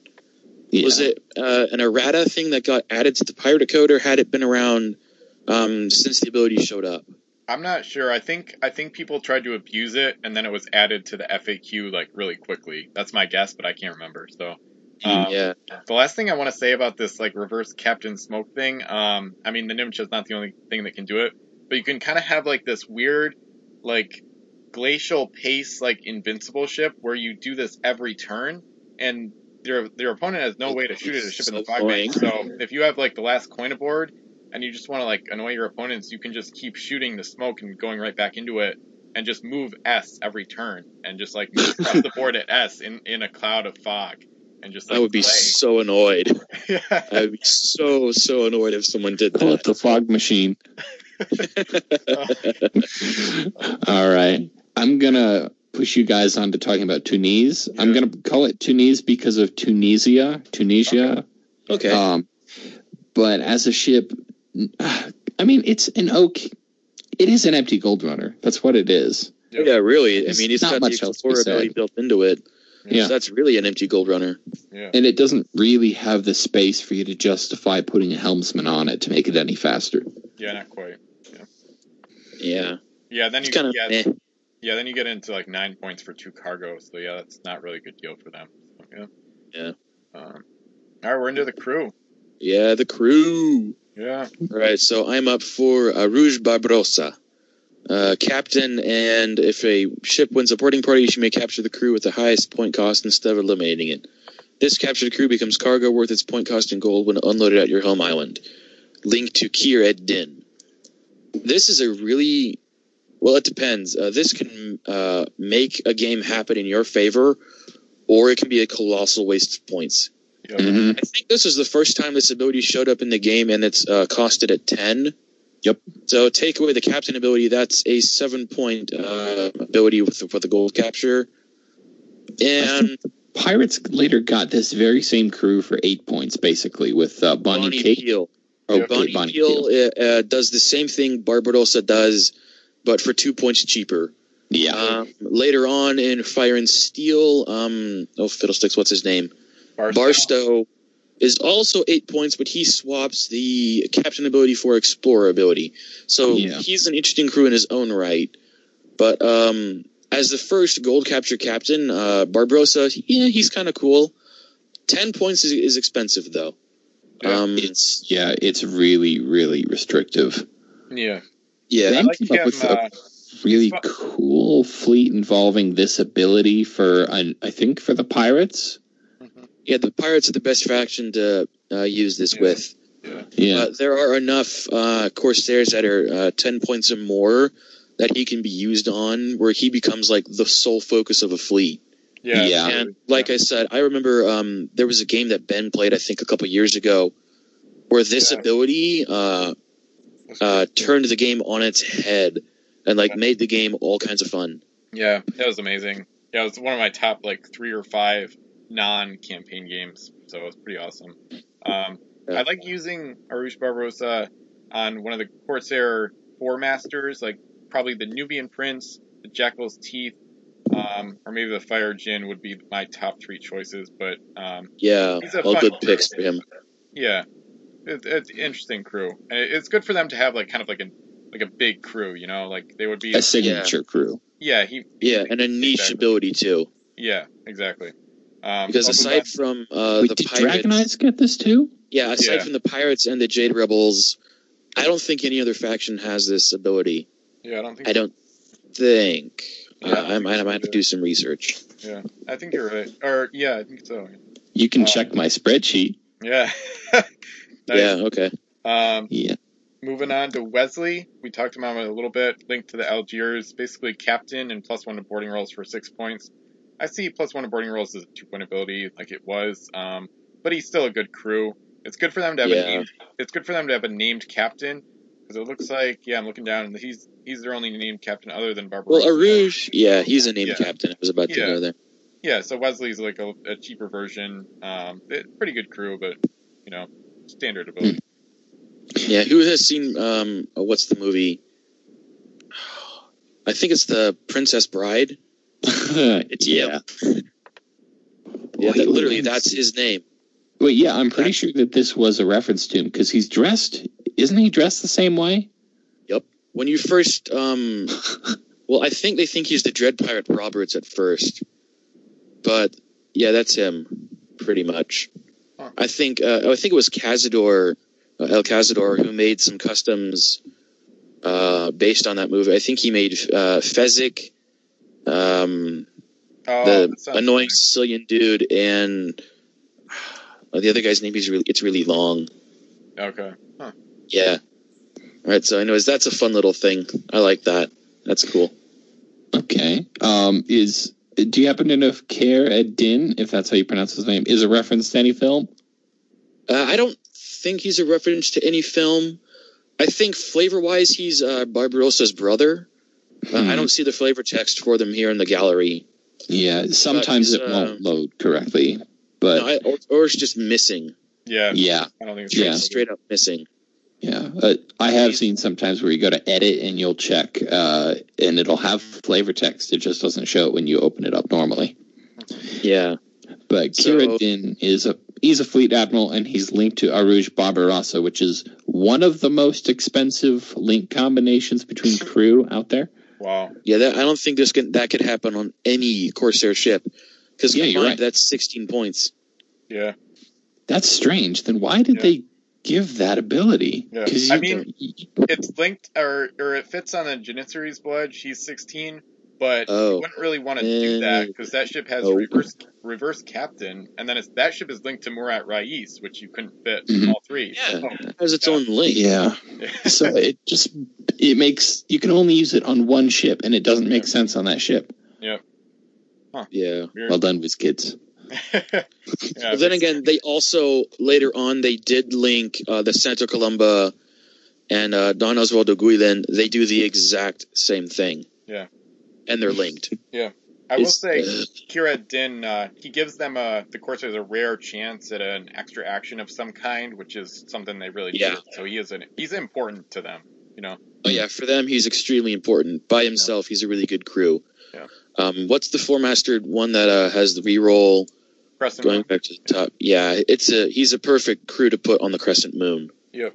You got built-in reroll, and I think actually now looking back at the Crescent Moon, I think that's the only source of reroll for the Corsairs. I think, yeah, that sounds about right. I don't think they have it anywhere else. Yeah, me either. Huh. Yeah. All right, you're up, Bill, for... All right, for Aluj Ali. All right, Marine. Oh, and he gets +1 to his gun rolls against Spanish ships, forts, and crew. But not sea monsters. No, sea monsters can be ships. So the Spanish don't... I think the Spanish have like one sea monster. Yeah. It's in a row. So, Which is still, if you ask me, a mildly funny exception. But also, it's another case of a ship being a little, or not a ship, a crew being overpriced because it has an unfitting ability. I hate faction bonuses with all my being. I've said this before on the podcast. I think Marines could have been 5 based on Musketeers, even with like a free bonus in this case, like maybe 5 even with that Spanish bonus. I don't know. I think that would be a fair cost.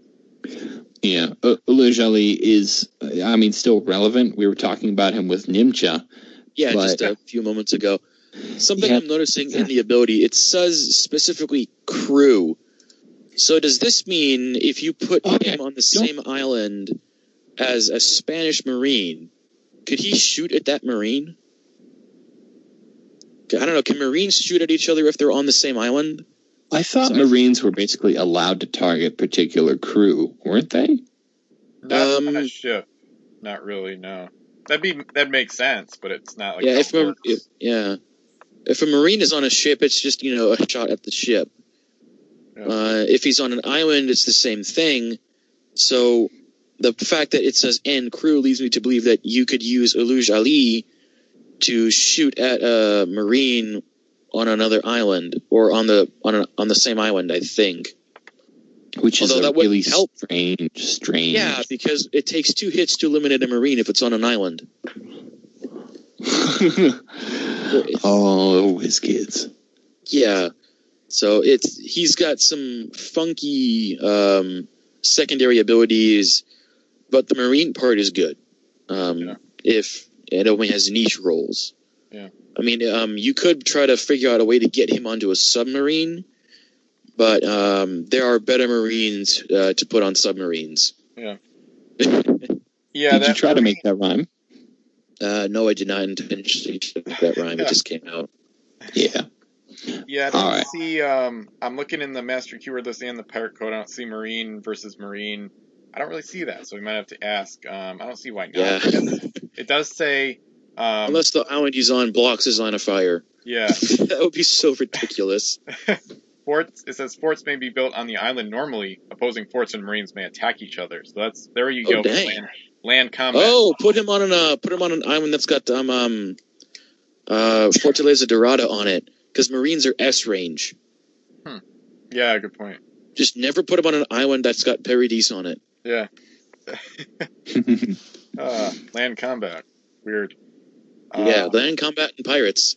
Who'd have thought? Fun. Yeah. Land lovers. Not even house rules or campaign game rule sets. Okay, so I'll move on. Jack Hawkins, usually a pirate crew, one of the most often, or I don't know, most frequently seen, I guess you could say, named crew in the whole game. It's got a lot of versions. Here he comes in with the Corsairs, has a fitting ability to allow pirate crew on the ship, which is great for the Corsairs because they don't have a lot of great named crew. And then he also has Action Twice ability. Yeah, SAT, which is an amazing ability for 3 points. This even one though it's 5 points. Arguability. No, that's because he also allows you to bring on pirates. Yeah. SAT which is really good. Yeah. But yeah, Jack Hawkins, this version of him, arguably the best Corsair crew and really great on some of their ships like the Tiger's Eye, can be really great with something like this board. Oh, yeah. Combine this with, I would say, Lady Baptiste, the promotional version. Yeah. And then you get yourself Captain Reroller and Sat.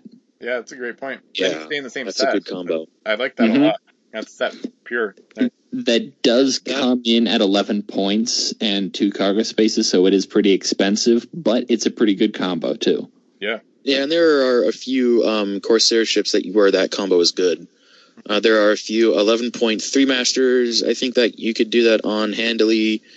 And with the exception of the Crescent Moon, I think all the 4 Masters you could do that on. Yeah. Nice.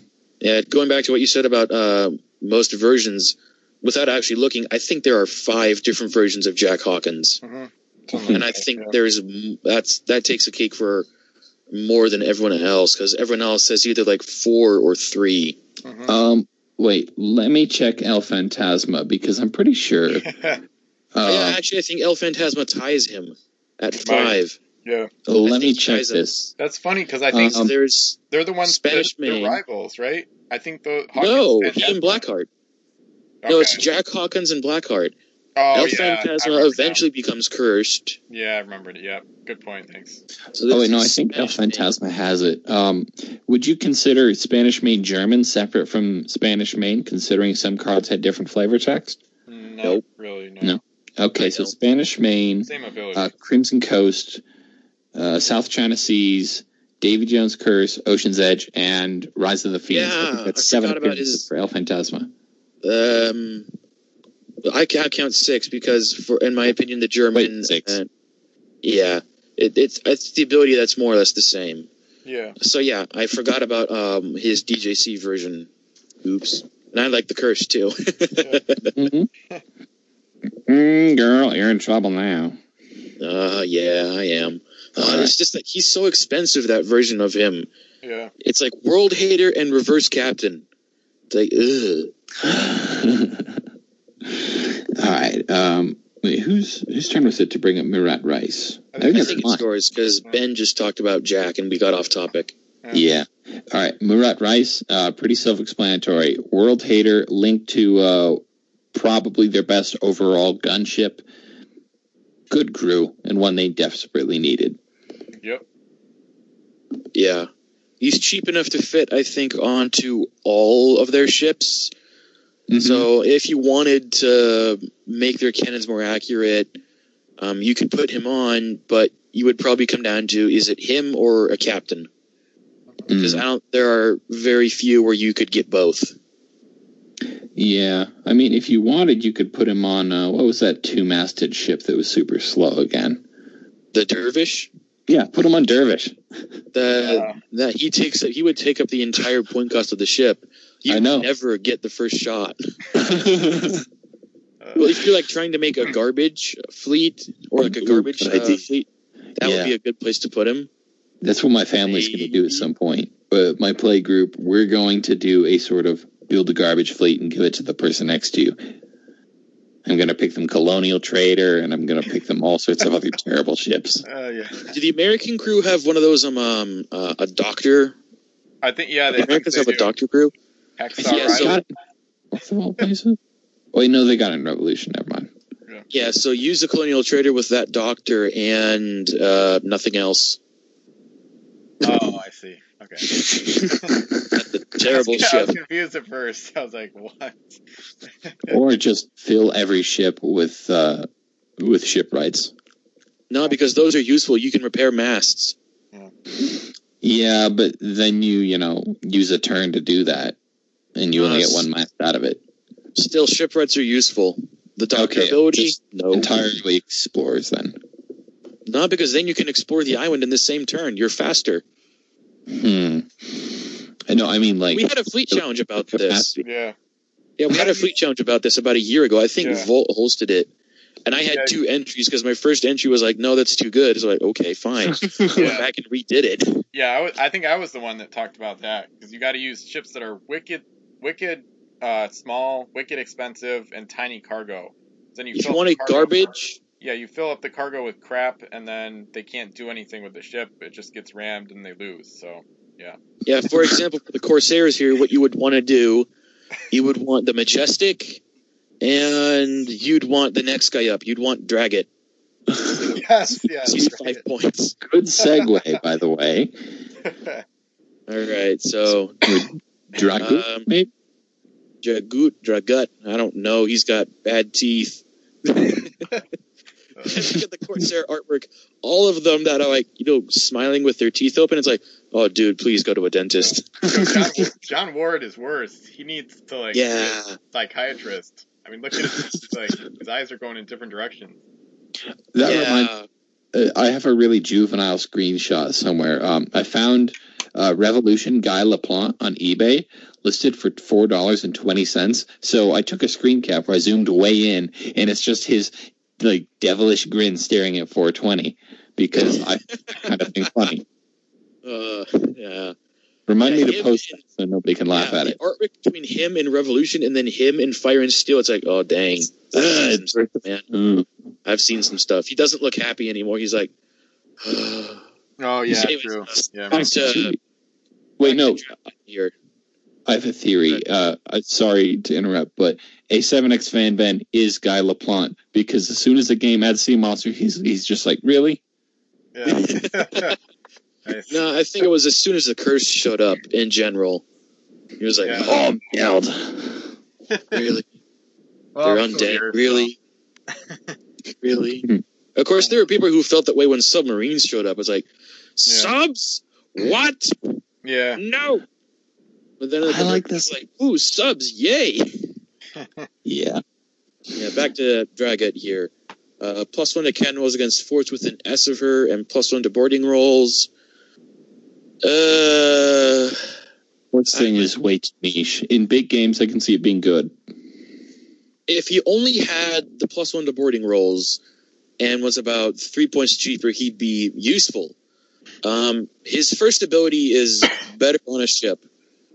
His first ability is it's much better on a ship, in my opinion.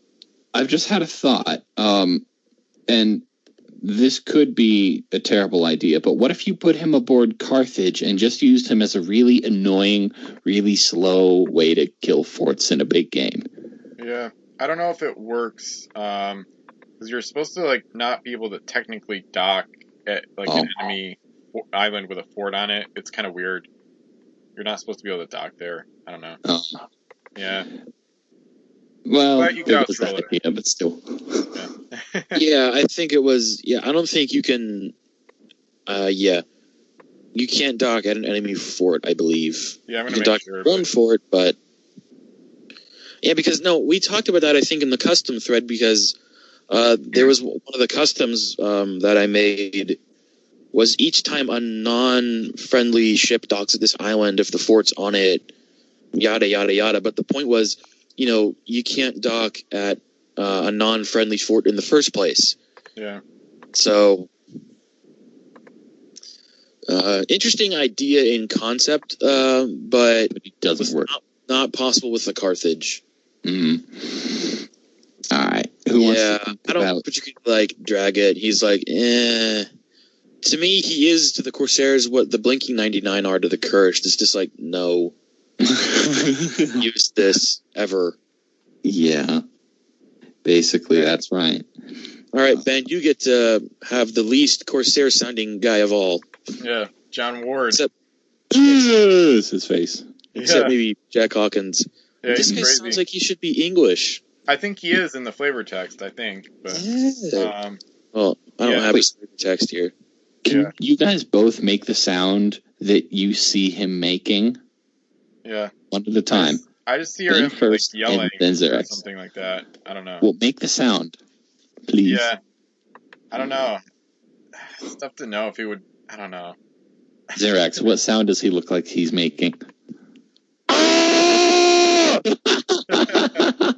Yeah, pretty much. Your turn, Ben. Yeah, I would say I feel like he's being stabbed or something. Yeah, I feel like he looks too dumb or drunk to drunk himself appropriately, almost in a way. I need to battle cry, but I'm 6 bottles deep. Yeah, pretty much. Yeah, I'd kick your ass, but I'm too drunk to do it. I need beer money, which is fitting for his ability. Yeah. Oh, yeah. Yeah, I need drinking money. Gotten quiet all of a sudden, Xerax. Huh? Yeah, your volume is down Bill. But yeah, John Ward, overall, he's not too good. I see his ability. The ship may randomly take 1 treasure from any ship she touches. I see that as 2 points. I think it was elsewhere, maybe. It's okay on a ship they have that's really fast and has a lot of cargo, but it's not really worth spending the cargo or the points on it. So it's better to get it like built into the ship, like the Splendor that I talked about earlier, which is a decent ship. At least he's not very expensive. Yeah. Yeah, but at the same time, he's good at. He's not expensive. Yeah.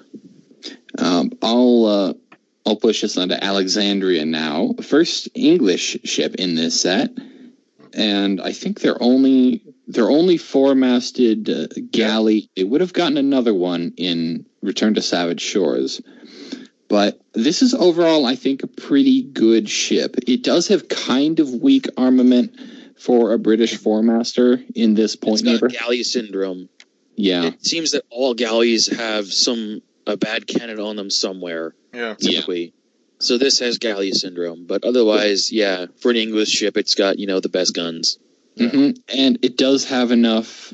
It does have enough firepower, durability, and cargo space that it is a hybrid. Yeah. I would more use this as a straight gunship. I wouldn't bother trying to make this a hybrid. I'd try to make this as efficient at shooting things as possible.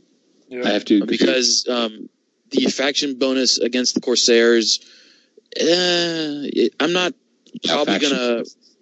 Yeah, with the exception of like campaign games, I'm probably not ever gonna come up against the Corsairs ever. So, if I had to use this ship in a regular like 40 to 50 point game, I would make her into as true a gunship as possible, because the English have other options to go and get gold that are, either better or just don't bother using a hybrid. Choose one thing. Yeah. Yeah. Honestly, the British do have very few good hybrids. So I think you're right about just using it as a gunship. Yeah. I could see maybe like Captain and Helmsman and nothing else. Then you have 2 cargo to maybe steal gold with the galley keyword, not getting pinned, stuff like that. But overall, I like this ship quite a lot. I have a soft spot for it because it's so beautiful. It's this pure white. It's their only the English are my favorite faction, of course. It's their only 4-masted galley, and I would say 4-masted galleys are possibly the prettiest ship type in the game, just about. And it is pretty good too as a ship overall. So I like it quite a lot. Yeah, they're either like the second or third most difficult ships to assemble, behind the various types of junk. Yeah, junk. Behind the various types of junk ships, it's like turtle ships are pretty tough too. I think submarines are underrated for building. They're tough. Oh yeah, you're right there. I've had a couple where they don't want to stick in their guard. Yeah. Yeah. In their little base, they just like to pop out. I've got a couple that are basically floating free from their own base, which is kind of funny, all things considered. Yeah. All right. Moving on to the HMS Durham. Schooner +1. What? I like this ship. Yeah, I like it too. +1 to reporting goals. Me 3. Yay, we all like the ship. So we said that the Alexandria is more gunship than it is hybrid. This is an English hybrid. Yeah. It's a straight hybrid. Yeah, this is a straight hybrid. You can use it strictly to go and get gold. You can use it strictly to go and shoot things. You can use it to do both. With 15 points, 5 cargo, and S+L move with a mix of 2S and 3S cannons. Yeah, this is a good ship. Yeah. Oh, and it links to Lawrence, one of their few English chancellors. Yeah, one of the few. Yeah. So overall, this is a nice package. I'd be willing to pay the 15 points to use this. Oh, yeah, me too. Yeah. There are a ton of excellent crew that go out with it. Yeah. Oh, yeah. And since the English tend to trend expensive, 15 points on a ship, that's enough to net you 1 or 2 because, that cargo space, try to keep some of it open. But yeah, this is enough to net you 1 or 2 really good crew. Yeah. Mm-hmm. Yeah, it's quite good. I will say, this might sound weird, but this ship is sailing in the Caribbean Sea right now. I'm actually sitting in my room where Command the Oceans is going on, my campaign game, and I looked over because I thought I had a hunch that it was right there, and I looked to my right, and the ship is here, so I have it in my hand now, and it's a pretty good-looking ship, too. Has some kind of weirdly, like, blue trim at the bottom of the hull a little bit, but yeah. Yeah, it's like a mottled blue and brown. Yeah, exactly. It's kind of nifty looking. Yeah. I have, like, a couple versions of this. I think I've got one. I think both of my brothers have one. Yeah. And I think I had a couple that I used to make customs with. I'm not positive, though. Right. This is one of those ships that we got like 4 or 5 of them at once. Huh, and so we each got one, and then we lost track of where the other 2 went. Okay. And or we lost track of, like, where our own versions of it went. Yeah. It was Yep. I'll cover the next one, HMS Granville. And then after this, I'm going to take a quick little break, but you guys just keep going, and you'll just hear my voice again eventually. But this one is Schooner. It eliminates crew on the first hit. I like it. It's a pretty good gunship. It's not nearly as good as some of their other ones, like maybe the Nautilus from Revolution that we covered a few episodes ago. But with the 3L cannons, solid speed, solid cargo, and a nice ability, it's a pretty good ship. So I like using it. Mm-hmm. It's more reminiscent of the 3-masted hybrids that aren't from this set, because it's kind of hard to compare this to a ship like Tiger's Eye, which is absolutely cream of the crop. But this one probably is amongst the more underrated or at least underused ships of its type and size. Yeah, I would say that the one thing that might turn people off about this is maybe that the cannons aren't, rank 2. Mm-hmm. But I'm, like, seriously nitpicking if I go there. It's got schooner, it's got that nice, handy little crew elimination. For cargo, there's room for a captain, a helmsman, and, an explorer, oarsman, and or specialist, or equipment. Yeah. A lot of good stuff you can do with this one. Mm-hmm. Yeah, I think we said about all there is to say about it, so I'm going to hop onto HMS Westminster. Oh, actually, wait, before I hop onto Westminster, I think it has not been decided whether this ship is canonically the same as HMS Granville from Frozen North, which is an icebreaker. No, I thought that was the Durham.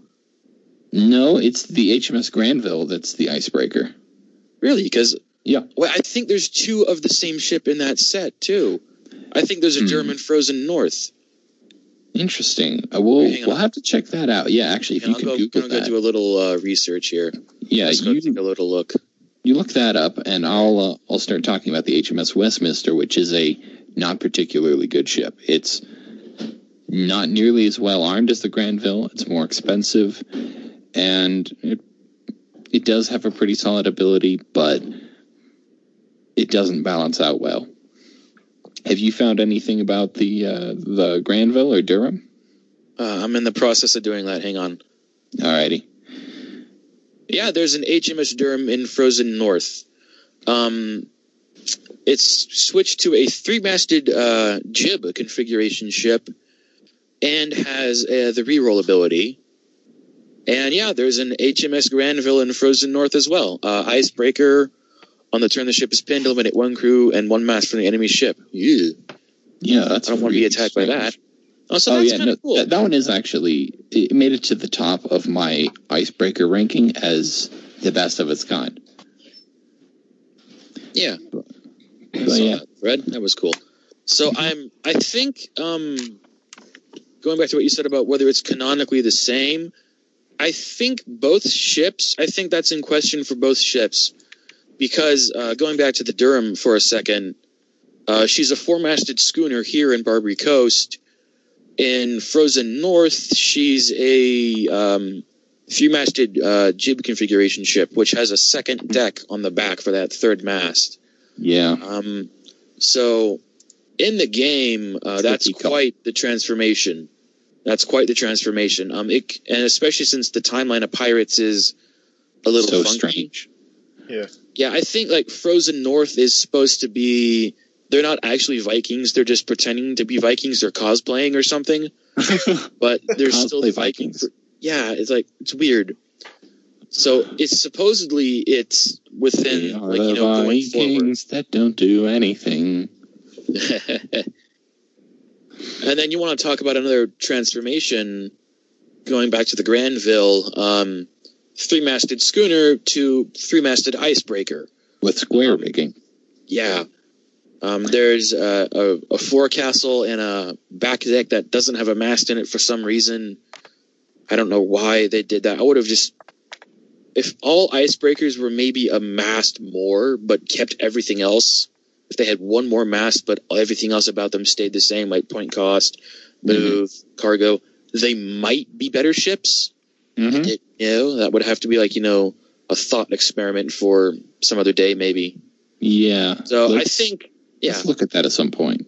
Yeah, there's an HMS Durham and an HMS Granville in Frozen North, and there's an HMS Durham and an HMS Granville here in Barbary Coast. Mm-hmm. And incidentally... in Barbary Coast, it's the Durham and then it's the Granville. In Frozen North, it's the Durham. There's another ship and then it's the Granville. So they're both still reasonably close to each other. There may be some continuity, but they just didn't feel like making them carry over or something. Yeah. Well, it's still a canonical question about the duplicates and whatnot. I think the no duplicates thread would be a good place to look.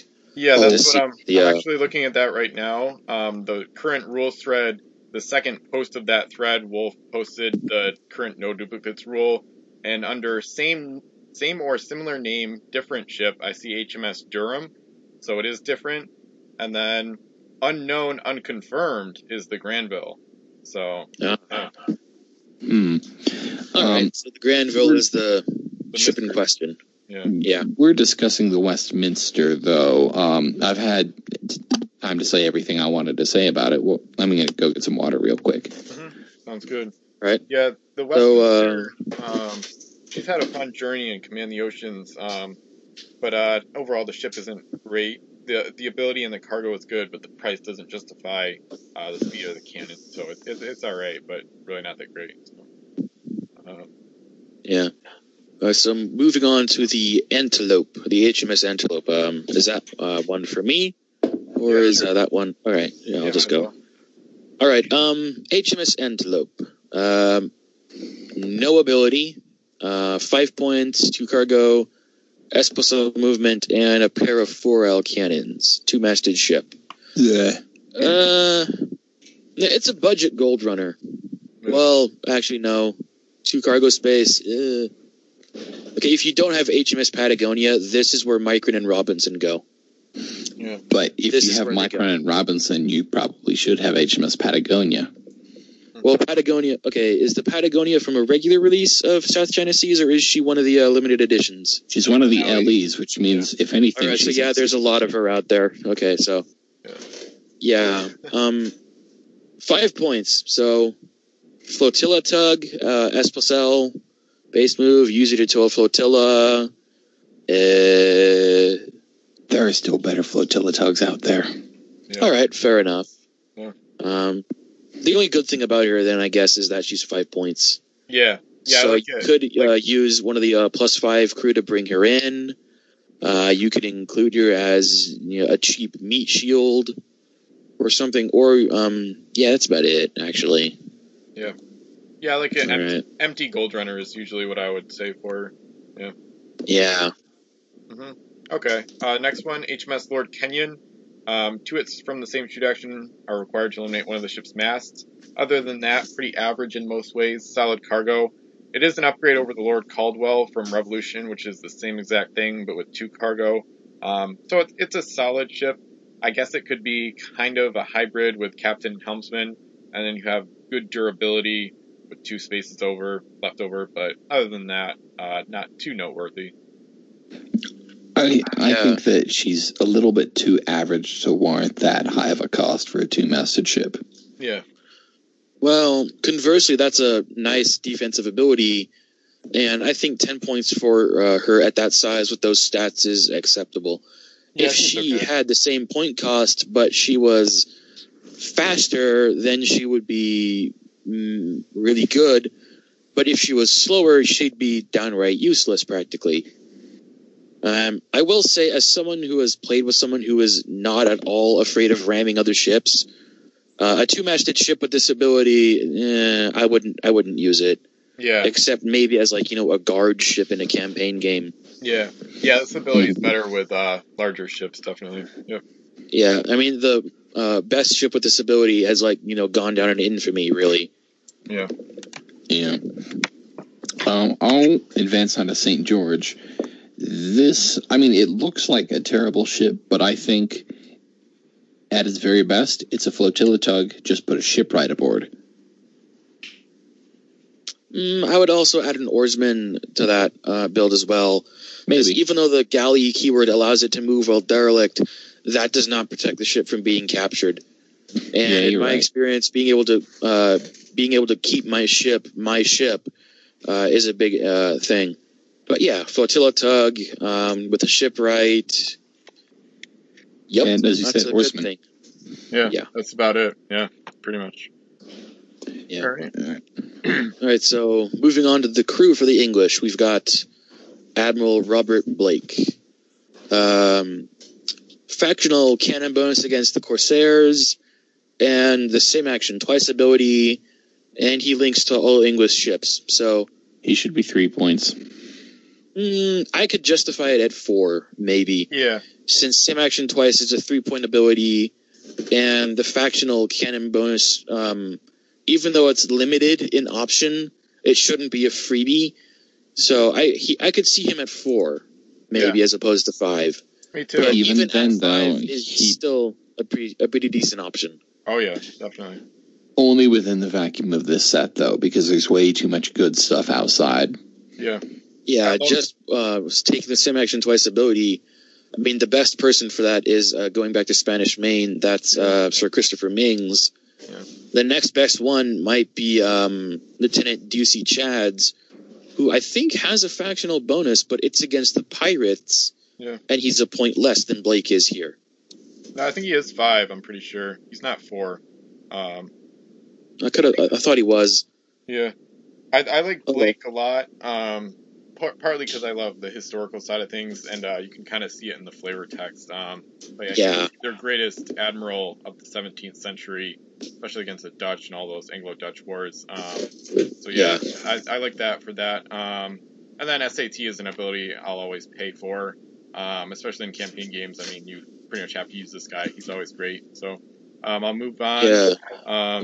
One last thing about Blake. I like that he links to all English ships. Yeah, that's really good. Because that means I could put him on the HMS Grand Temple and still have 3 cargo spaces open. Yep. Yeah, they never really factored that big link, the all-encompassing link into the point cost, but that alone could justify 1 or 2 points. So, yeah.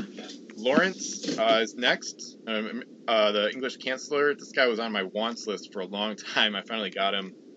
He's super important to the English, along with Bradley later in the set. Good link to a very good English ship, the Durham, which we talked about earlier. I've already talked about Chancellors from our first set review, and they're just amazing. I'd like to add on something real quick. Ben, you talked about how you don't really like time period stuff being muddied up, right? Yeah, kind of. It's so vague and all over the place that trying to figure it out is kind of almost futile to a degree. So. Well, yeah. This is another case of either film reference or historical reference, because Lawrence, in this case, is a reference to Lawrence of Arabia, or T.E. Lawrence, who lived between what? Wait, let me check the dates here. Era. He was alive for the World War I. He lived between 1888 and 1935. Yeah. So he's that's very much the modern era. Yeah. Maybe we can be a custom. Make a millennial a custom crew. You discover the fountain of youth. Yeah. I do have one that's based off of I do have one custom that's based off of a current figure, but it's such kind of a stretch with the wordplay with the name that I don't think anybody would ever get it. Yeah. Well, I got it when I first saw him. I'm like, oh, Lawrence of Arabia. Oh, that's cool. Yeah. Mm-hmm. I was like, that makes no sense at all within the timeline. And I said this earlier when we talked about the Durham and the Granville. The timeline of Pirates, does circles in on itself. It's wonky at best. Mm-hmm. Yeah. I'll push on to Roderick the Pure. He's interesting, but he's an overpriced boarding roll booster. Although he does have a couple interesting links. That's why he's interesting. The +1 to boarding rolls at 4 points, bleh. But the people he links to are from other nations, right? Yeah. And this is like I think the only instance of links existing across factional lines. Yeah. Because these guys are supposed to be like, I think all three of the guys, him, Benoit de Marseille, and Don Rafael de Teresia, are all supposed to be like Knights of Malta or something. Yeah.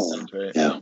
It's right there in his flavor text. Yeah. Fighting alongside the Knights of Malta, he came to see them as the true protectors of the kingdoms of Europe. So he left the Royal Navy to become a warrior in the fight against the Barbie Corsair Scourge. Yeah. I remember, I think there was a post, maybe in the rules thread or something, I think it was within the past year, or maybe 2 years, Wolf posted about how it's almost impossible to use this link.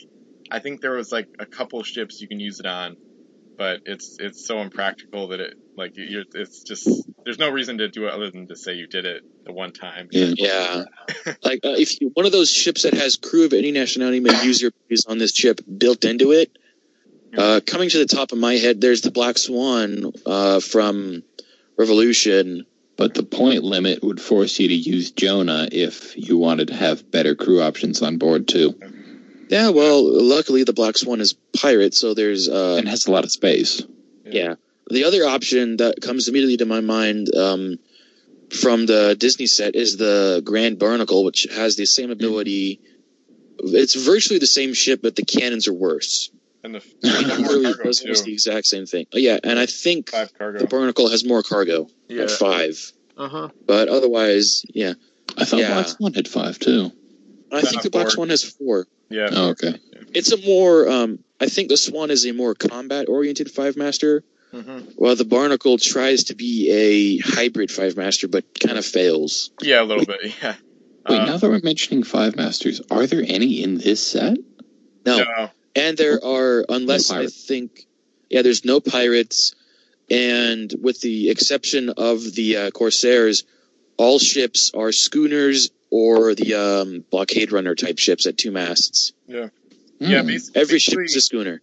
The 4-masted galleys and 4-masted schooners were pretty much the capital ships of this set, so there's no like standout 5s to have like good gunships, but yeah, Roderick the Pure, a rare example, one of my least favorite English crew. I dislike him strongly, because overrated ability, and it should be 2 points. I mean, Lynch's Noose is 2 points, so no reason to use him at all, really.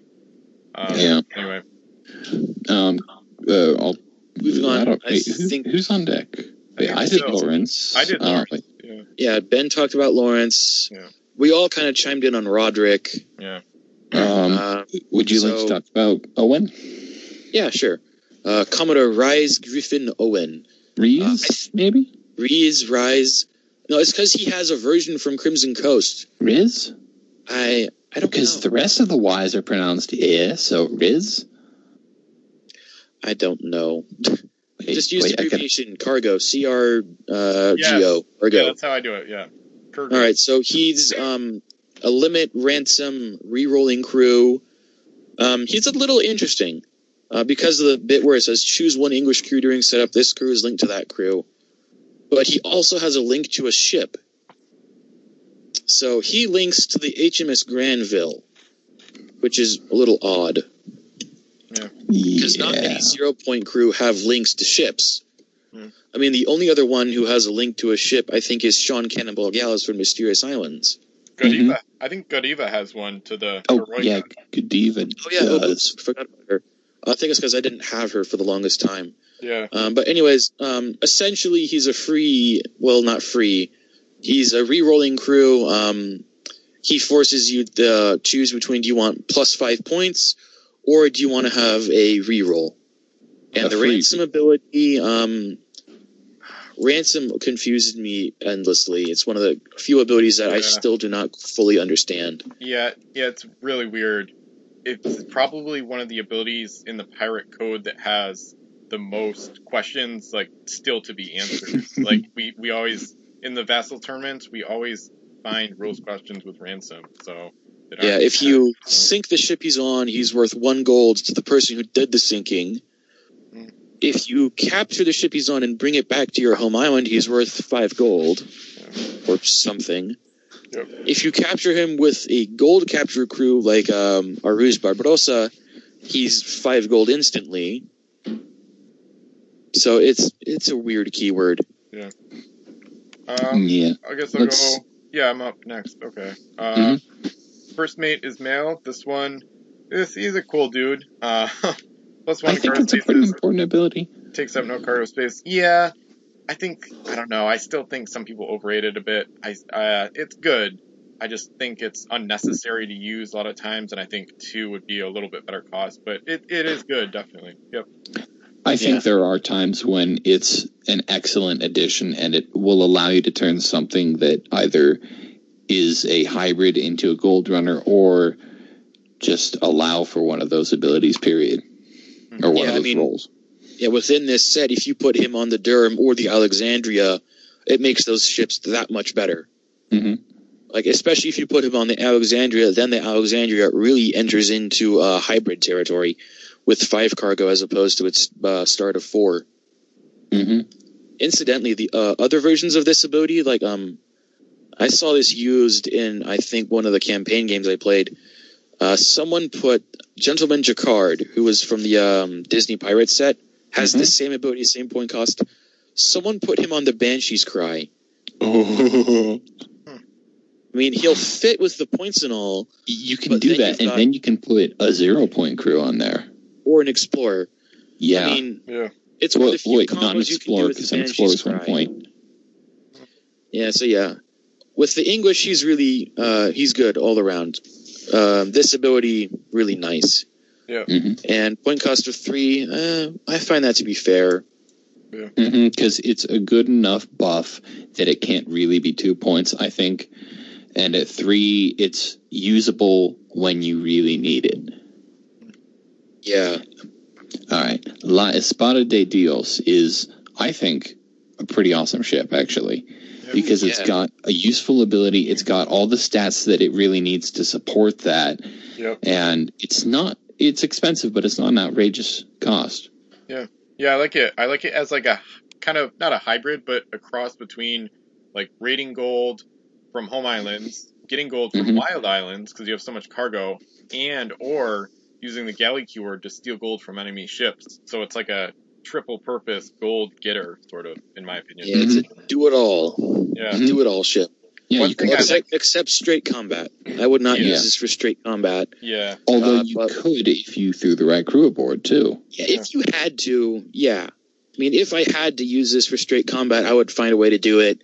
Yeah. But I wouldn't go out of my way to do it. With that cost, the cargo space, and the base move. And the really poor armament toward the rear. Yeah. Yeah, in a fleet challenge, I use Bianco's haulers on this, so then when you raid an enemy home island and you're sitting there, you can't be shot at while docked. So. That's a really good combo. Yeah, it's pretty. Especially if you put either version of either version of Bianco's haulers will link with Master Bianco. Yeah, you can afford to put either version of Master Bianco on this ship with the haulers. Yeah. And then so the cargo master version of him. Oh, yeah. Yeah, if you have the points, you can do secret holds. Then they can't shoot at you, and they can't board you to get the gold back. So that's pretty evil. But yeah, it's good.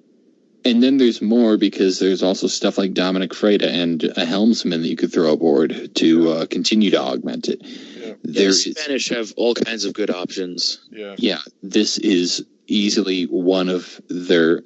I would say it's unassuming, because I don't see people mentioned all that much, but it is an amazing ship. Yeah, it's underrated and a lot of fun. Yep. Mm-hmm. Yeah, I'd also go so far as to say underused as well. Yeah. Agreed. I don't see this used a lot. Its rarity is rare, but I wonder if within the set itself it was actually like hard to find. Yeah. The links intrigue me a little bit. Because I look at, things like the links. So, Almirante Carlos Pavan y Miranda, he's from the next set. Yeah, he brings all Spanish ships. Yeah, I know. But the second one, Comandante Antonio de Silva, I think there's two different versions of De Silva. I think there's one from Spanish Main, and then I think there's a promotional one from here, Barbary Coast. Yep. Which he's the same art. Yeah. So, I wonder which one it is. It'll be the one from this set. Yeah. Should we roll into Granada? Yeah. All right. I think that's yours, though, Xerix. Oh, me? Really? See? Yeah, I think. Yeah, I told you Ismail. So yeah. Yeah. Okay. All right. So we've got a schooner who's got +1 to cannon and boarding rolls against the Corsair ships. 13 points for cargo. S+S base move. A very nice front cannon, and then mediocre to average from there. It's kind of meh to me. Especially for four-masted Spanish ships. Yeah. Like you said, the factional bonus is yeah. She reminds me of a high school that's out here near where I live that I despise completely. So, yeah. No, if a ship reminds you of a school you don't like, then that says a lot. Yeah. Yeah.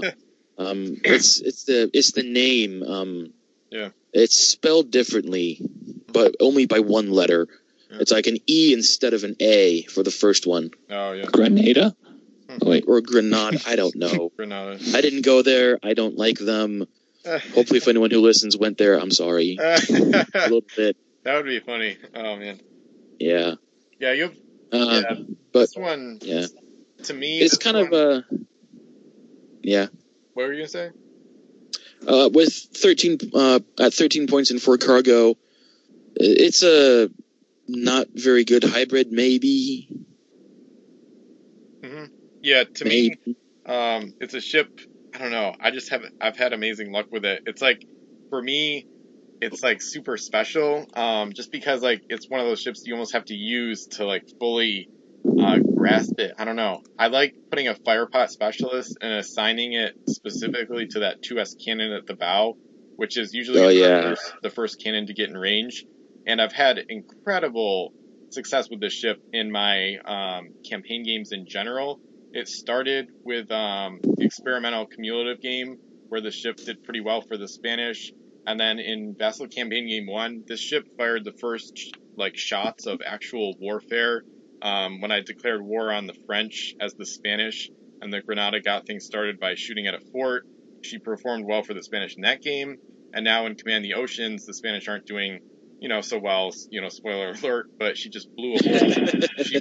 She blew a hole in the wall of the castle, and now she's like setting American ships on fire with her firepot specialist. So it's not an exceptional ship, but if you use it, it can be a lot of fun, and I've just had amazing luck with it. So to me, it's pretty special, and it's underrated, I guess, as a result. All right, so that's probably why I'm kind of meh on it, because I don't think I own this ship, which means I haven't used this ship. Yeah, exactly. Yeah. All right, so I'll go through my collection, make sure I don't have this, and if I don't, I'll add it to my want list. Yeah. Own all the Spanish ships. The next one, Pamplona. It's a 3-masted schooner. Reroll and SL base move are the best characteristics. Other than that, it's quite boring. Yeah. I don't really have much else to say. It's not really great at any one thing, kind of like some of those Corsair ships we talked about earlier. Just not really a lot to say.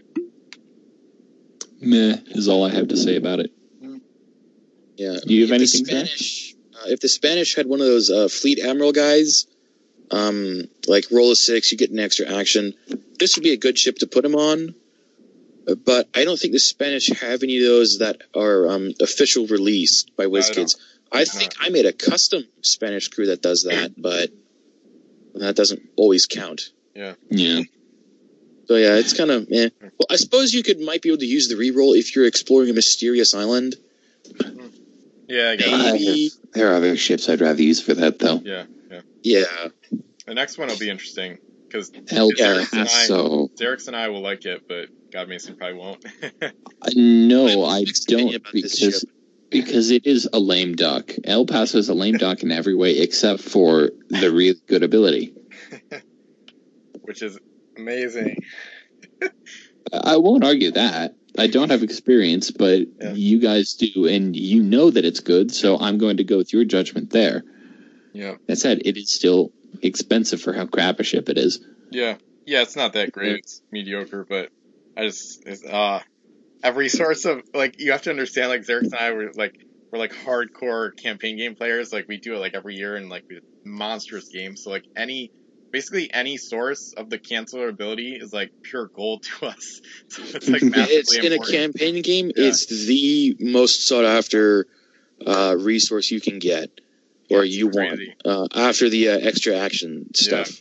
Yeah, which much. Makes the privateer pieces or the minor faction pieces that have this ability, like Christian Fior, and a couple others, it makes them highly sought after in campaigns. Yep. That's why I just launched Fior in CG3 recently. But it's to the Paso, and along with you can protect El Acorazado specifically, have the Paso coming along with, like, Captain, Helmsman, Oarsman, and maybe even, like, a shipwright too, really loaded up, and then have the Acorazado with, like, Nemesio Diaz aboard and have 2 cancelers.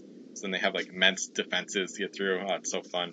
It's like a super squadron. I coined the term in CG1. Yeah. Yeah, and by itself, it's kind of Yeah. I mean, I will give it that. The base statistics are not brilliant for it.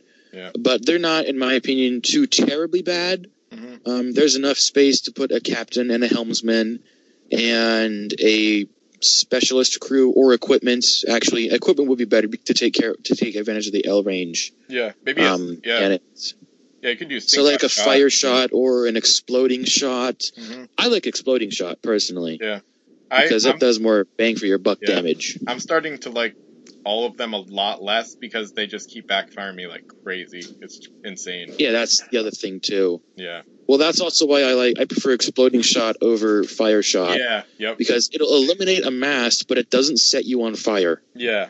I think that's part. So maybe they factored that into the cost. Maybe that's why it's 3, not 2, to a degree. I don't know. Yeah. Anyway, I think we do have to accelerate how quickly we get through these because this is already running longer than any set review. Or any episode in general. So can I goad you guys into talking about La Serpiente? Yeah, that's Bill. La Serpiente. So you can start it. Yeah. You may double the range of their ship's cannons each turn, but you must roll a 6 showing to hit. Okay. Oh, I think that text is wrong. I think somebody's trolling, honestly. So it never said that. Maybe. Yeah. I don't have the card on me handy. Yeah. It doesn't say that. Well, I think I prefer the Ocean's Edge version of this over this one. Really? Yeah, because the Ocean's Edge version of this has a crew elimination ability. No, that's the Reconquistador. Really? Yeah. That's why I was surprised. Yeah. Okay. I get them confused because they look similar. Yeah. I think is what got me. Yeah, the guns and the cargo are all similar too. So this is like a little gunship. Mm-hmm. You put a captain and a helmsman on board. You've got 11 points, decent cannons, nifty extended range ability. Yeah. I think it's a cool little ship. Probably not amazing, but fun to use. Exactly. Yeah, I agree. Fun to use, not all-star of any game, really, but a good ship to use occasionally. Yeah, it is pretty cool. Next one, El Toro. Not the Titan, not the Crab. They actually got a blockade runner. This one's they're both Spanish. Yeah. So you could link El Pescador to this guy. Ooh. Since it doesn't say any different. Ooh. Yeah, that's interesting. Yeah, that's interesting. Well, I'm reaching there on that. Yeah. I'm reaching on that one. Yeah. I think it's still funny enough that it makes a whole lot more sense. That's one of my favorite things about the podcast, is finding like new and niche uses for ships that you wouldn't think of. But other than that, this ability is just far better on a ship with at least 4 masts. The guns are good, but the ability makes it so pricey that it's very impractical to use.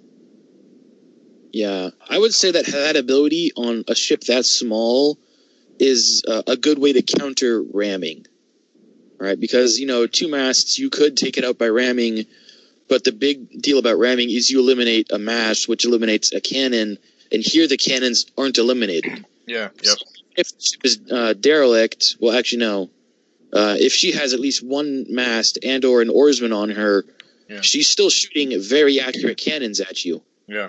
I think with these ships, what I've noticed is with the updated oarsman keyword that makes it not derelict, any ship with this ability basically needs an oarsman. Like, it shouldn't even be a question. You know what I mean? Oh, yeah. Pretty much. Yeah, and the most famous ship with this ability is the Dreadnought. Yeah. Which, you could debate whether if it's the best ship with that ability or not.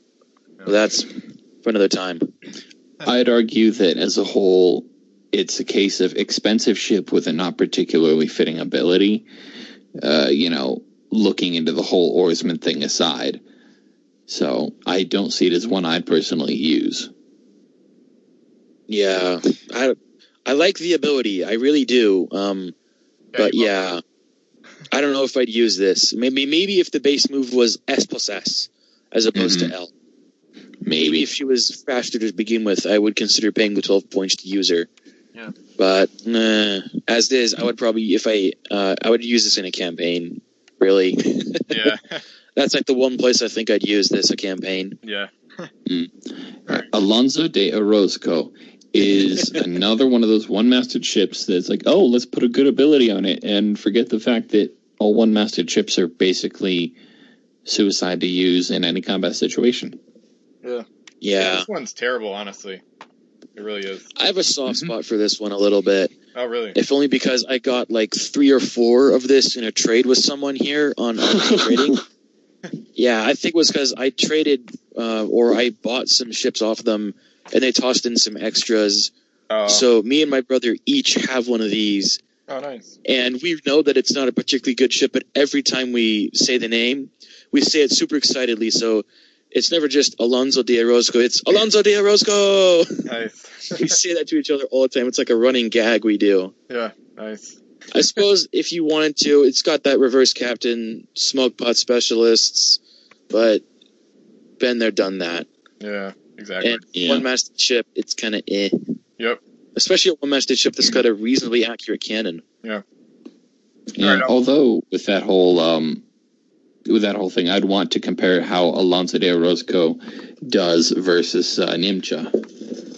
Yeah. Well, I think this one has a better standing cannon, and it's got the same cargo. It's a little slower, I think. Yeah, it is. It's slower. However, the big difference is faction. There are so many more good Spanish crew than there are Corsair crew. This ship would win hands down every time. Yeah. Tariq the Black, anyone? I don't like this guy. Yeah. Overpriced captain. Yeah. I thought he was good. I thought he was good at first, but then you realize that he's pretty unnecessary. One thing you could do, I just thought of something. The Spanish don't have an admiral crew. Roll a 6, any action. Oh yeah, okay. So Kira That's still a pretty expensive way to get that ability. Absolutely. Wait, hold on a sec. How expensive is the Pamplona? Oh, the Pamplona is a perfect place for him. 11. You put him on the Pamplona, and then you could put on Kira Din. Yep. 6 and 5. It's 11 points. It's perfect. Nice. Oh, that's like the only good reason to use it. Maybe. That is the only reason to use Pamplona. Yeah. Well, I think perfect combo. Nice. Although I'm not sure, do the Spanish have other ships that have the reroll ability built into them? Yeah, I'm sure there's a few, but I don't know how many. So it's just case in point of what's fresh on the mind. Yeah, exactly. But yeah, I mean, his name is cool, Tariq. Yeah. But everything else about him is kind of eh. Yeah. The next crew, Dominic Frida. This is definitely the most underrated and underused version of him. Because everyone uses the Rise of the Fiends versions. Yeah, there's 2 Rise of the Fiends versions that are great for cargo ships or gold runners. This one is similar to Admiral Robert Blake, basically the Spanish version of him, but any source of the SAT ability is good. I mean, the ability realistically is worth 5 or 6 points in terms of how good it is in gameplay. So this one is underrated and so forgotten about, really. Yeah, I actually just recently discovered him because I was, playing a campaign, and I was like looking for, I need some Spanish crew who do this. let's go search. And I found him like, oh, that's cool. I didn't know that. Yep. I'm not sure if I have him in my collection or not. I Yeah, think I do. It took me forever to get him. I think I have him. I'm pretty sure. Yeah, I'm pretty sure I have him now too. Yeah. And it's another case where it's like he's the same guy in Rise of the Fiends, but his name is spelled differently. Yeah, there's no K. Yeah. Yeah, it's Dominique as opposed to Dominique. Yeah. Mm-hmm. Yeah. So Don Rafael y de Teresa is a Doctor Crew, and I demand that we move on because there's nothing to say. Yeah. Yep. Yeah, we already covered them. And nothing to say about them. They're bad. Use them for Admiral Alarico Castro. Nice. Alarico Castro. See? Yeah, okay. Yeah. Is that me or is that... Let's say it's you. Yeah. All right, cool. All right. He's a slight upgrade over his... And I say slight, and I mean it. It's a slight upgrade over his Spanish main version. He now gives you an extra action as opposed to the same action. Yep. I mean, the two are almost interchangeable. It's a really good ability. Links to Castro's Loyalist still. And links to Granada. Okay. That's nifty. Yeah. But yeah. Not really. Extra action versus, well, in my opinion, I like to see where things link. I think that's interesting because Link puts there, in my mind, it's like a flavor implication that he's on that ship or something. Yeah. So I like to look at who links to who and whatnot. But yeah, 5 points, extra action. Who was the guy who did this for the English and Spanish main? It's a reskin of him. It's Morgan reskin for the Spanish. And it's a good thing the Spanish have this. Captain Morgan. I love me rum. Promoted to Admiral, maybe. Yeah. The link to the Granada is decent because it make that ship a potential hybrid. Because you could do Captain Helmsman, Castro, and then the next crew, Vaquero, or however you pronounce it. And then that would Gato. that'd be 23 points. You'd still have 2 cargo spaces for, you'd have SSS potentially doubled with EA with reroll, so not a bad one. Yeah. Yeah, I'll take. Yeah, the next one is basically just like Owen or CRGO Cargo, the Spanish version of it. So Marcus Vaquero. Yeah, most of the factions got their 0 LR reroller in this set, so that's nice. Yeah. Mm-hmm. Because of that, would you like to lead off on Saint Denis? Yeah, I can do that one. This one is the only French 4-masted galley, kind of contemporary to the Alexandria. S-boarding, all L-range cannons, nice. I mean, it's a good ship, good speed. It's good in most categories. Well, I shouldn't say that, but I mean, the cargo's average and the guns aren't that great. But I kind of have a soft spot for pretty much all 4-masted galleys, especially the unique ones. By that I mean the ones where the faction only got one of them. Like in this case, it's a solid boarding ship. It's maybe a slightly underrated hybrid. I don't know. It's fun to use, but it's not great. But it's very beautiful as well. Mm-hmm. Yeah, nice, clean looking ship, but not particularly exceptional, especially when compared to some of her classmates. Yep. Yeah. Even the next one. Yeah. L'Ange de la Mer is actually a pretty typical gunship.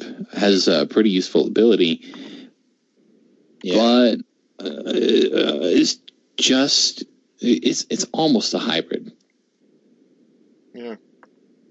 Yeah, it's like the schooner version of Possession, whatever. Yeah. Yeah, or within this own set, it's a cheaper version of the Intrepid.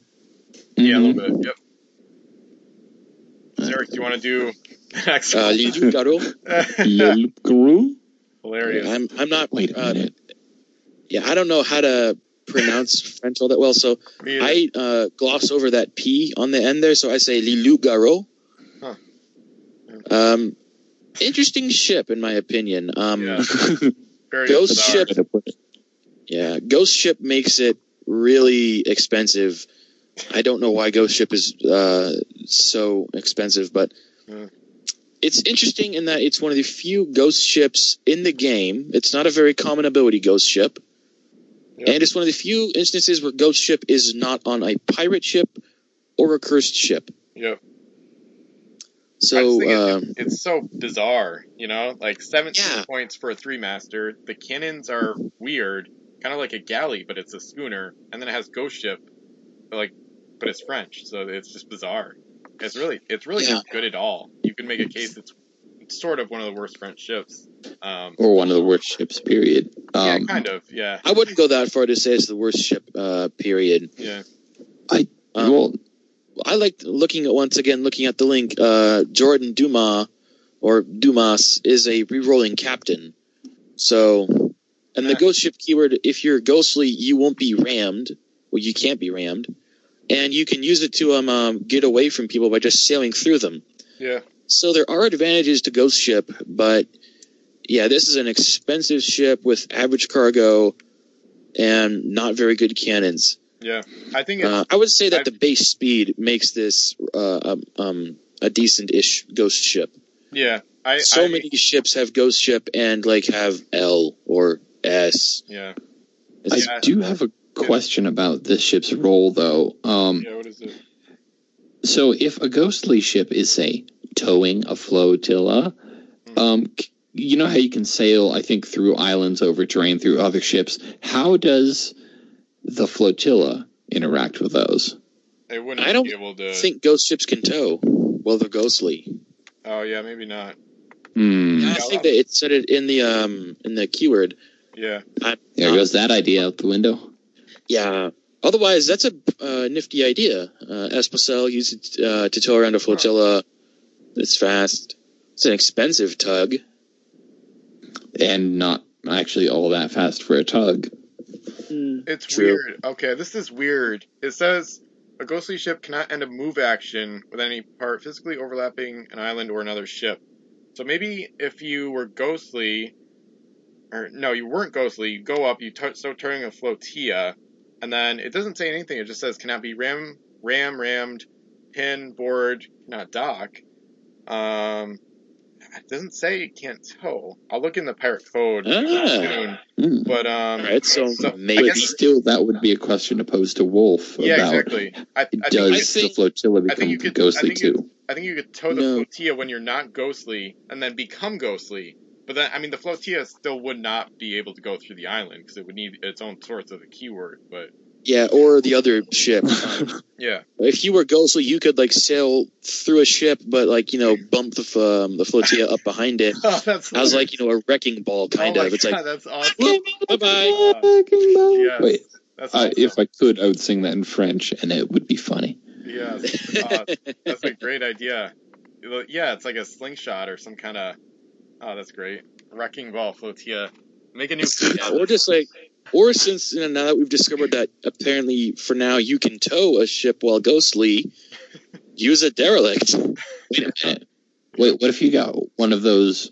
Okay, how would this work? What if you got one of those ships that has the thing where it kills a crew and knocks down a mast when it's when it's towed? Yeah. What if you use the ghostly Lilu Guru to pull a derelict one of those into another ship? Yeah, that would be interesting. That might work. I think it's another one of those stupid, funny things that's never going to happen. Yeah. That's a really good rules question though, because I don't know if what is getting towed stops the towing ship's move action, because then you can't overlap when you're ghostly. So I'm not sure if you continue with the rest of your segments. That's a super good rules question. Oh, that's awesome. And since you're referring to those ships that have the ability of the Glorious Treasure. Yeah. Since I think those ships say when this ship it's either when it's pinned or when it does ramming. So since you're towing it, it's technically not moving on its own. Yeah. Good point. Although I don't know, you could house rule it. Yeah. Another one so fun to do. The one I thought God Mason was gonna say is a ship with a crew massacre ability, like the Jikininki, like something like that. It's a terrible ship, but all it requires is boarding, and boarding doesn't even require ramming as long as you're hitting the other ship. then you can board. So you could do like a suicide like attack, so you could ghostly and drag that into something. So interesting. Yeah, and the Jikin Ninki is actually derelict in Command the Oceans right now. So maybe I'll try to get a ghost ship over there and try to do it. The Guishan would not be ideal for that. Oh we need to write all these situations down to ask Wolf. Yeah, because we're doing that thing where we're accidentally finding some really interesting uses for a ship previously thought to be one of the worst. Yep. I never thought this ship was bad. I just thought it was maybe expensive. Yeah. That's because you were wrong. Yeah, it's pretty bad. Yeah. It's pretty bad, but I've used it in campaign games as like kind of a scout, like in what was it? Oh, in Economy Edition, it was like a scout ship that went like really fast. I think I had Dupuy aboard to go SLS twice with a helmsman. So you could get like something done really quickly, but just like unloading like an island upgrade, unloading it really quick. Or in Command the Oceans, it's been like a whirlpool expedition type ship. So anyway, all right, I'll move on. Getting something done really quickly. Yeah, yeah. Not this review. No. But yeah, I'll move on. La Martinique. Yeah, this one is good. I mean, well, not really. It's okay. The firepower is good, but unless you know you're going to be facing the Americans, it's just a pretty boring, average support two-masted gunship. It's not Executioner. That's its problem. Every time you say that, I think about the four-masted cursed one. I know. Not the two-masted pirate ones. Not nearly. It's a good ship, but it's not nearly as good. At least that's what I recall from memory. I could be wrong. I have trouble putting too much faith in two-masted ships. If only because of my experience playing with people who are more than happy to ram into you as many times as it takes to derelict you. Yeah. So I will admit that the rank 2 cannons, those are nice, but yeah, support gunship. Mm-hmm. All right. And yeah. L'Afrique. I don't know. The Africa. She's L'Afrique. Yeah, this is the Mediterranean, North Africa. Or something like that. Yeah. Not all that good. It's basically a more expensive debuff version of L'Intrépide. Yeah. Well, it's not even that good. Yeah. It's pretty unique. I mean, you can go SLS with all masts, but as soon as you get hit, you're going to be slowing down a lot. So. Yep. It's almost like a crappy hybrid, I guess. I don't know. Yeah. At least it's masked and like not some other weird condition. Yeah. I guess I'll move on. Exactly a 4. Yeah. So La République. Yeah. Okay, this is a great game-breaking ability that I'm pretty sure Ben can explain pretty well. Yeah, this one is really interesting. This is the only time this ability appeared in the game. It says this ship cannot sink, but she can be scuttled. So if you put an oarsman aboard, it prevents scuttling, I think, because you're not technically a derelict ship. And prevents, therefore, capturing. Yeah, exactly. So you can have like an invincible ship. I mean, it's not that good, of course. Overall, like base stats wise, it's kind of just a slow dreadnought, like a small, tiny dreadnought type thing. Two-masted dreadnought. Yeah. This thing is going nowhere fast. Yeah. I mean, S-base move. Yeah. Even with that ability, I would not use this. Yeah. Unless I was using this in a majority cursed fleet, and I would copy this ability with Davy Jones. Exactly. Yeah. That's the only time I would, consider using this. So okay, I'm gonna just copy this. It's gonna stay at the home island the whole time, and maybe I'm gonna put the +5 guy on here or person. Okay, wait, I did have an idea. What if you copied this ability on Behemoth? Oh, nice. Yeah. But is that... no, I'm pretty sure Wolf said that there's an interim period between turns where... at the beginning of your turn, plus it resets briefly.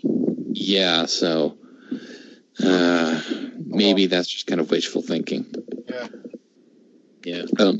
St. Joan is... Yeah, same story. Yeah. Another. Yeah. I think another one good. Well, right. I mean, as a gold runner, I can see it, but I mean, it's got a defensibility, solid cargo, good speed. I've used it pretty effectively empty in the past. And then, of course, the flotilla option is pretty solid, too. Or put Lenoir on it. Yes, exactly. That's what that was my point earlier. Mm-hmm. You could still be rammed, though, so... Yeah. Robert Surcouf is a captain and escorter. And don't the French have like 4 or 5 of this exact crew? I think it's... Yeah, later on. They get like 2 in Fire and Steel alone. Yeah. Maybe 3. He was the first one for them, I think. Yeah. Yeah. So that as the first, he's a little interesting. Yeah. But yeah, there's more like him, I guess. Yeah. And the escort ability depends upon how much you value it. I mean, I like it kind of because I don't like ramming and I don't like getting pinned. Yeah. And up until recently, I wasn't aware that you could board if you were simply touching a ship. So I only thought that the only way to board was to ram and then get pinned and then board, unless you had the ability where you couldn't be pinned, which is why I really liked abilities like his. Yeah. But now that I've discovered that, it's gone down a little bit, but I still like it. Yeah. Yeah, it's okay. It's not one I seek out often, but when I have it, it is kind of fun to use usually. It's pretty painful when you pay 4 or 5 points for escorting and then you lose, the escorting parties. It's just kind of depressing.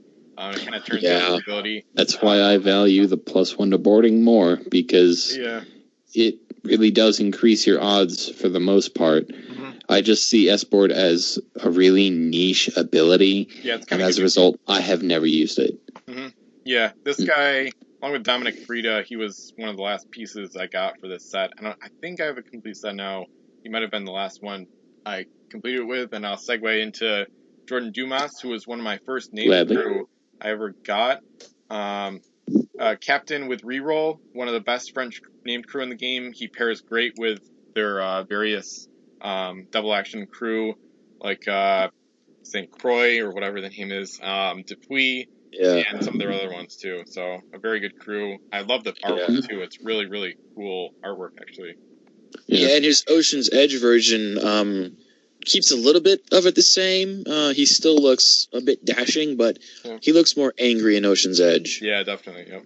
Yeah, and this combination of abilities is good anywhere. Mm-hmm. I mean, it's good anywhere. It's two of the best abilities in the entire game. It's kind of generic, but highly flexible. Yeah. Oh, yeah. Exactly. Benoit de Marseille is a plain 6-point Marine. Anybody have anything to say about that? No. Find a way to get him onto a sub.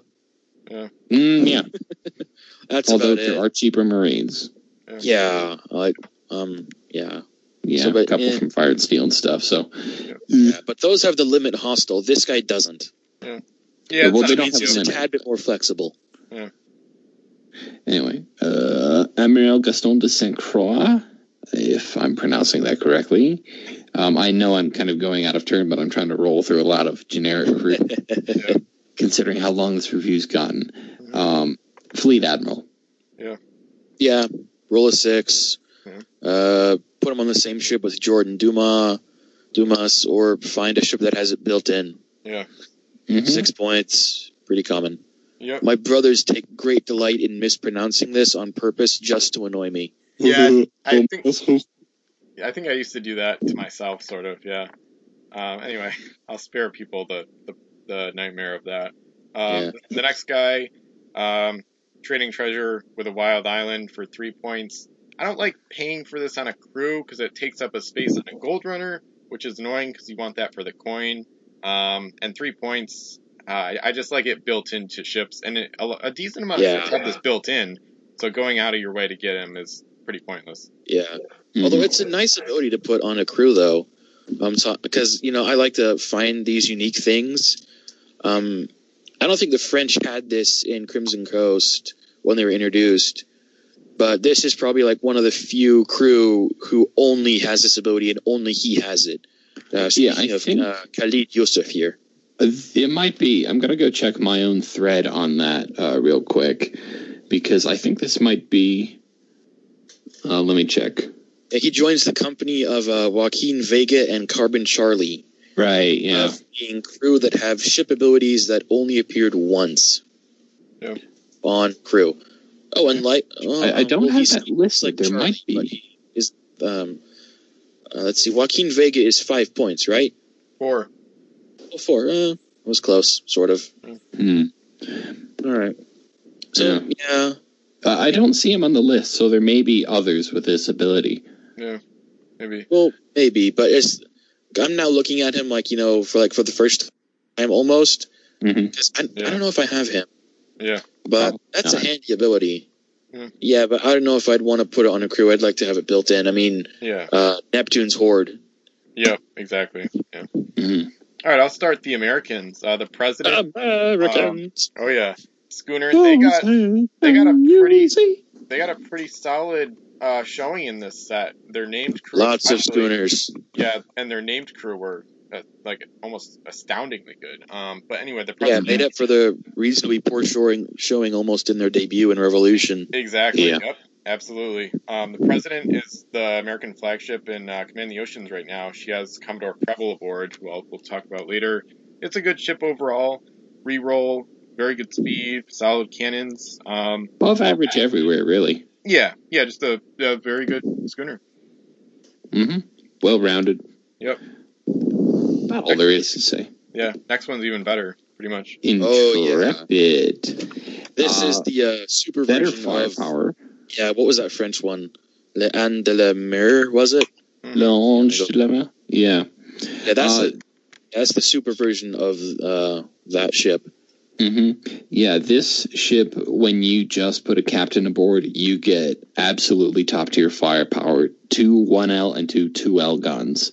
Oh, yeah. That's real nasty. And it has the cargo space that you can either go nuts and make it a really nasty warship, or you could just put the captain aboard and then use a cargo master to make it a hybrid. You might still want the helmsman. Yeah, I would put a helmsman on this regardless of what I would do with it, but me too. With that ability and with cannons that good starting, I would never use this to go and get gold. Yeah. I would use the President to maybe go and get gold and turn the President into a hybrid, but the Intrepid is a brawler, straight up. I mean, with the combos that the Americans have for fighting, this is one of their best gunships ever at 4 masts. Yeah, and it links to a very good named crew, which we'll talk about soon. And with those cannons, all L range, it's a good ship for equipment as well, like exploding shots. Yeah. Or it's a decent place maybe to put a Chancellor onto if you can squeeze him in there. Yeah. All right. Minuteman? Which I like this one a little bit. What? Okay, the reason I like it is because I've used house rules where I get rid of the no duplicate, where I do away with the no duplicates rule, and I've used the Minuteman to tow the Minuteman. That's the only reason I like this ship. For that right there. That's the only reason. Aside from that, does anybody have anything to say about it?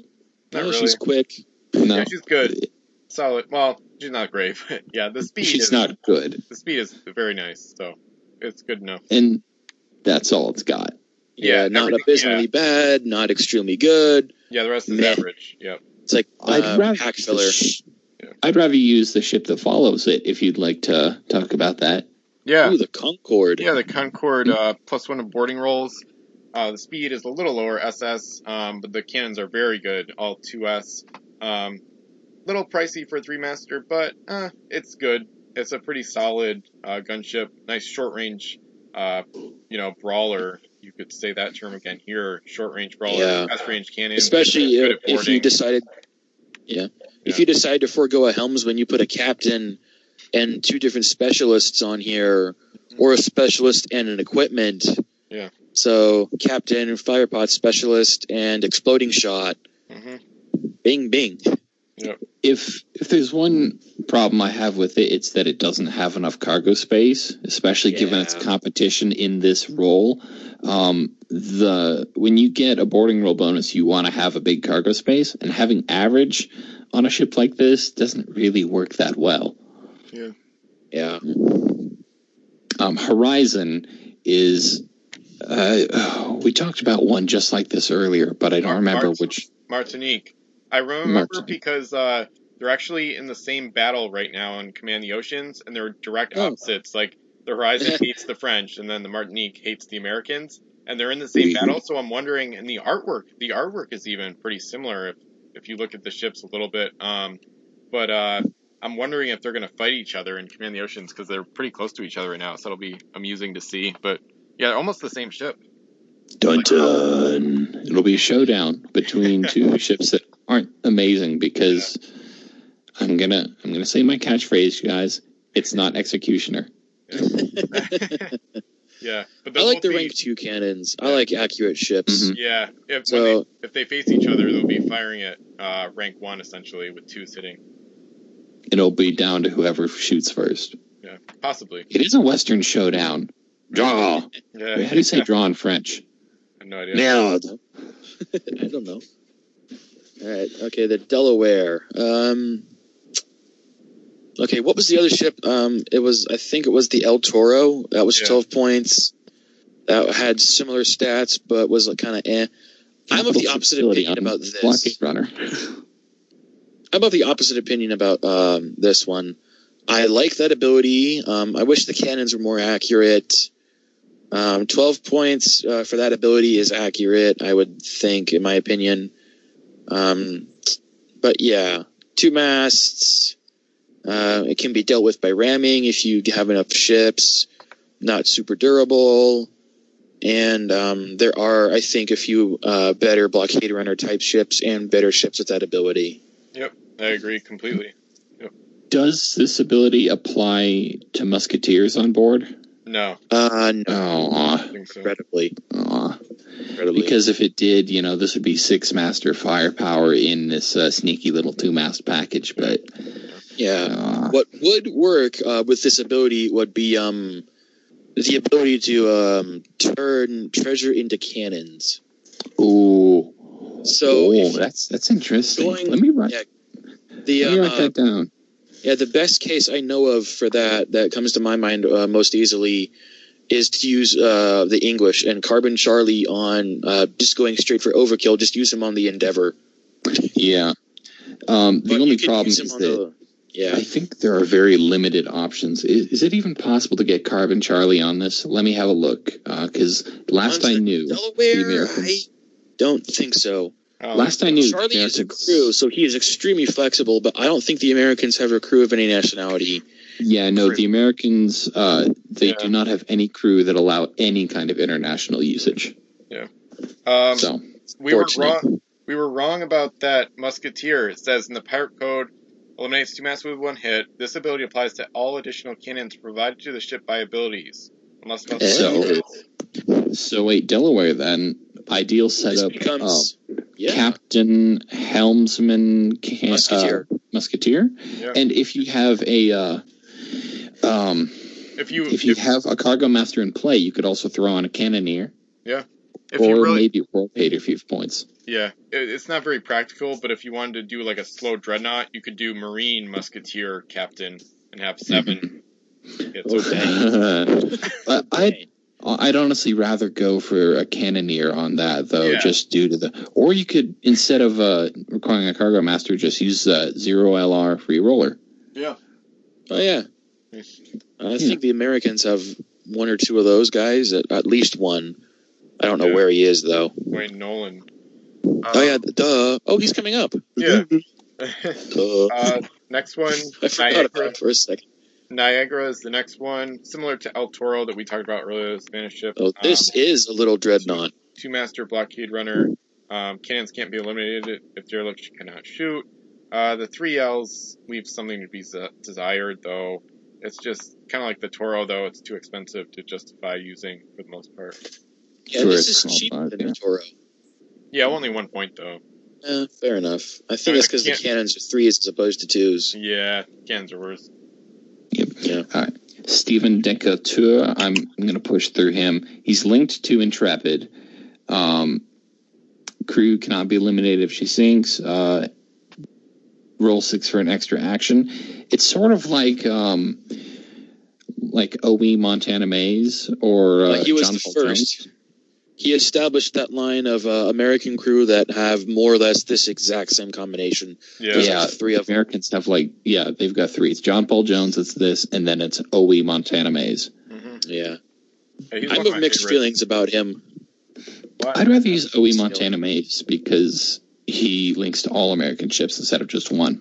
Okay, yeah. I like Decatur because he's a classic. He was in my collection since 2011, I think. So, and I like the ship he links too. Yeah, I'm of mixed opinions about him because, it seems almost every time I use him, even with a reroll, I never get him. Huh? Yeah. And then most recently, that first part of his ability. This happened in the most recent campaign I played over the summer, where I wound up capturing him with Nemo on a ship that had the sack ability, and because I captured him, I could not sack my own crew. So, yeah, he's good. Don't get me wrong, but sometimes I just don't like him. Yeah. It's like if he was a person, I would hate his guts. Yeah. Or if he was still alive. And, wasn't a celebrated war hero, I would hit his guts. Yeah. It's like the opposite of me with the Granada. Your usage has led to you liking them less than they are valuable. Yeah. Yep. William Eaton is another one of those 7-point Marines with an anti-Barbary bonus. Anything new to say? Nah. The crew thing is interesting, so you could have him shoot at Uluge if he was on the island with him. But that's going back to silly territory. Yeah. He's played roles in my campaign games. He was on the Arch in Economy Edition. Now he's been training, thematically, he's been training the infantry in Command the Oceans on the American home island. But yeah, moving on. Yeah. Wayne Nolan, another ZRLR reroller, this one for the Americans. One of the few sources of a reroller for Americans, I think. Yeah. Yeah, for crew, yeah, definitely. Yeah. His artwork is kind of funny. I like to think he is like a sniveling person.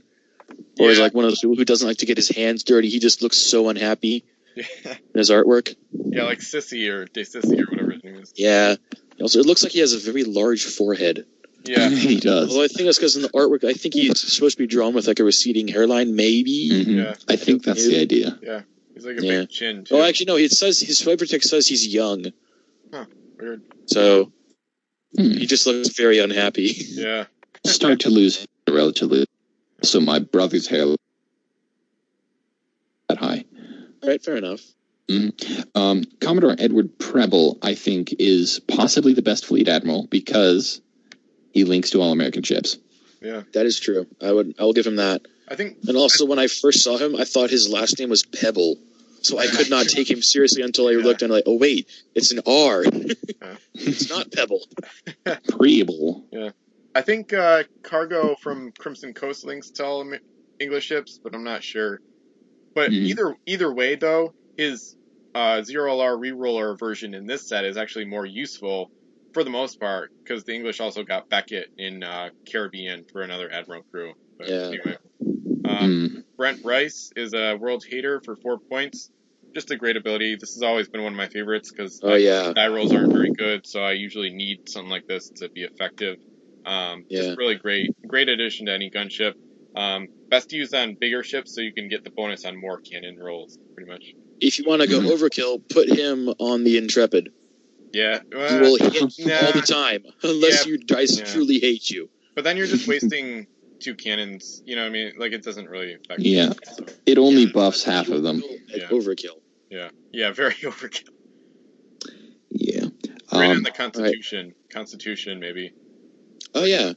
Or Constitution's the ideal use. Yeah. Spices. Deep treasures. Yeah. Spices is pretty cool. Yeah. But it's good. I would save it into gold bonus. Yeah, I would this is the kind of thing that I would use if I put a really high value coin into play. Yeah. You do run the risk of an opponent finding it, but if you find your 7 or 8 or whatever you put in, and you're able to find spices as well, you're set. Yep.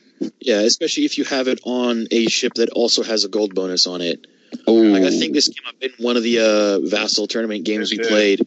Yep. Where this UT unloaded a coin that got the +2 And then I think the coin was a reasonably high value as well. After, is the +2 applied before or after the unique treasure?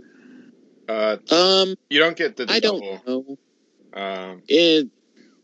I think the end result is you wind up with, let's say you had a 3 coin. Let's say you I think the end result is you wind up with 8 gold on your home island. Yeah. Because it gets doubled from, yeah. They stack up since their abilities are a little different. So they would, I think, stack. I'm not sure which happens first. Yeah, well, it's like they stack, but you can't get 10 gold out of it. Like you can't add 2 and then double it. So yeah. Well, you could get 10 gold if you had a 5 coin that you unloaded, or a high value. Yeah, I meant 3. That's what I was saying. Yep. Yeah. All right. Maps of Alexandria is next. Have you guys ever played with this one? High value coin? Yes. Yeah. Yes. This always turns the game on its head. Yeah. I really like this one. I've used the Pirate Globe, the same version of this that's from Pirates of the Caribbean, but this one always makes games go nuts. Yeah. Yeah, you talked about putting in a high value coin. That's how you find it. Yeah. This right here is how you find it. Yeah. The one thing I don't like about these ones is for me, it's once in a while, it's like a fun ruiner. Because, you don't get to reveal the treasure yourself, and it's like everybody sees everything, and it's like there's no mystery around it and stuff like that. But it can sometimes it makes it more strategic because you can literally pretty much know what coins on your opponent's ships. Like even if they hide them, you pretty much know what they're going to take. So it makes it pretty strategic in a way. So the next one, Relics. This one is really interesting. This is one of Wolf's favorites and kind of mine as well as a result of seeing him talk about it. It's pretty interesting. It says, if one of the ship's master crew would be eliminated by a ship, you may give relics to the attacker instead, ending that ship's turn. So the big one here is, if you got a 5 master coming up on your Banshee's Cry, they shoot at you, the first shot, you give this to them, it ends their turn, they can't shoot any more of their cannons. So it's it's a big deal. But what's nice is that it does, instead of going out of the game, it goes to them. So then if you try to shoot at them, it's a very balanced UT because it goes both ways. So it's like people get a chance. Yeah, it's like a not evil version of Albatross. Yeah. Yeah, or like a preview of Parlay. Yeah, a little bit. Yeah. I don't think I've used this that much. Yeah. I think I have this UT, but I don't know if I've ever used it or had it used against me. If only because the ships that find it, they keep it, and then no one ever comes to attack them. So. Oh, well. These guys. Oh, God. Yeah. Wolves. My friends. Not. At all. A nightmare. One of the most evil UTs out there, maybe. Yeah. Oh, yeah. Not maybe. It is one of them. Yeah. It's a nightmare. All right. Because unless you know it's going to be played against you, you can't counter it. Yeah, that's the thing.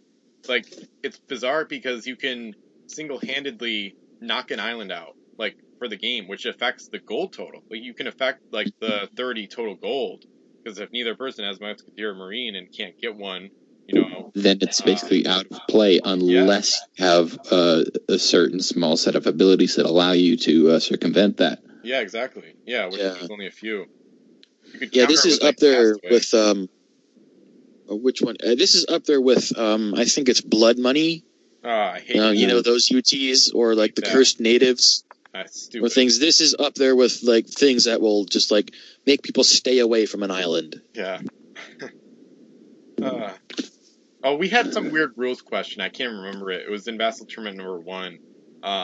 It's something to do with the trading treasure ability, and then it was complicated. I can't remember the answer for the question, but you can move the wolves. You can use that you can use that ability on the Neptune's Horde to ship this to another island. Yeah. So that's one way to deal with it. Yeah. That's one way to deal with it. Yeah, it's like a wolf teleport sort of thing. Yep. I think the question was you can't trade a treasure from the island Wolves is on because it says no treasure may be loaded from this wild island. I don't know, something like that. But it doesn't say Wolves itself can't be moved. Yeah. All right. Let's talk about wine. Oh, this one's great. Wine is good. It's like rum. I kind of agree with you, but I haven't read the whole Unique Treasure, so I don't have an opinion of it yet. Well, I was talking about the actual thing, not I know. tea. Yeah. I feel like you should read this one because it's really amazing. Honestly, just read it aloud if you want. The ship may dock at an opponent's home island or fort. While there, you may exchange wine for one treasure there of your choosing. This ship cannot shoot or be shot at if it is within S of an opponent's home island or fort. It's a you may, not you have to use. Yeah. So you could almost throw this aboard a home island raider and just kind of wait around. Yeah. Do things at your own leisure. Yeah. Yeah, it helps home island raiders because they could take an extra coin for free, basically. Take 2 coins in a turn and also be more immune while they're going in. So. Yeah, although if I had this on a home island raider, I would not exchange it. I would keep it so that way I would be able to get at the very least out of S without being shot at. Yeah. It doesn't say I can't be rammed. Yeah. So I'd probably try to put this onto a large home island raider. Mm-hmm. I'm thinking Wicked Wench from the Disney set. Yep. Or if I could find a way to get Grim the Savage onto a treasure ship. Yeah. That would be awesome. Yeah. Ooh. Yeah, I've worked on that before. The treasure ships, the 10s, they're so big you can measure S from the stern of the ship. Yeah. While it's sailing away. I'm still within S. You can't shoot me. Yep. All right, now I'm outside of S. Bye. Nice. Yeah, there's a ton of great combos with this one. Kind of like Relic. Yeah. I think it's one of the great UTs that's kind of underrated and really should see a lot of usage because it's a ton of fun. And then, the other thing is your opponent can't get it back because you can't load any coins from your own home island, which I'd like to house rule that, but that is the rule, so whatever. Rats is... This is evil. Yeah. This is really bad. Yeah. It's a game changer, but it's not a fun one. Yeah, this is a game changer in the opposite way. Like, Ben, when you and I played the Vassal game with Repkazai and his wife, and she found this, and I think Runes of Death at the same island. Yeah. It was yeah. It was bad. Yeah, she had horrible luck that game. Yeah, and there's no way to get rid of these things. Yep. You can't give it to some other ship. Yeah. Well, the only way to get rid of it is if you're English, use Carbon Charlie. Yep. That's the only way to get rid of it. Yep. That's it. Turning rats into a cannon. Are you sure that's not a cursed ability? Yeah. Then we'll shoot the rats at you. That'd be really strange. Yeah. It'd be strange, but it would also be kind of funny thematic because I just thought of the scene from the third Pirates movie where they shot the monkey across the dungeon. Yeah. Here comes a rat. Yeah. That actually gives me an idea for a unique, not for unique treasure, for a custom unit. It's a one-masted ship, and it has like a 5L gun, but if it hits, you get to put a unique treasure from outside of the game onto the ship you've hit. Ooh, interesting. I'm going to have to write that out. Maybe I'd have to make it 2 masts, or something like, just some more resistant to ramming. Yeah, I know Ben had a similar ability on one of his ships, but it relied on the dice. Yeah. You had to roll a 6, and then you could place a UT on any ship in play that wasn't the ship that did the dice. It was a little weird.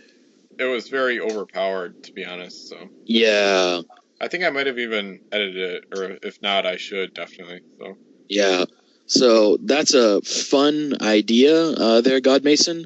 But yeah, I think that should stay on a one-masted ship so it doesn't get abused.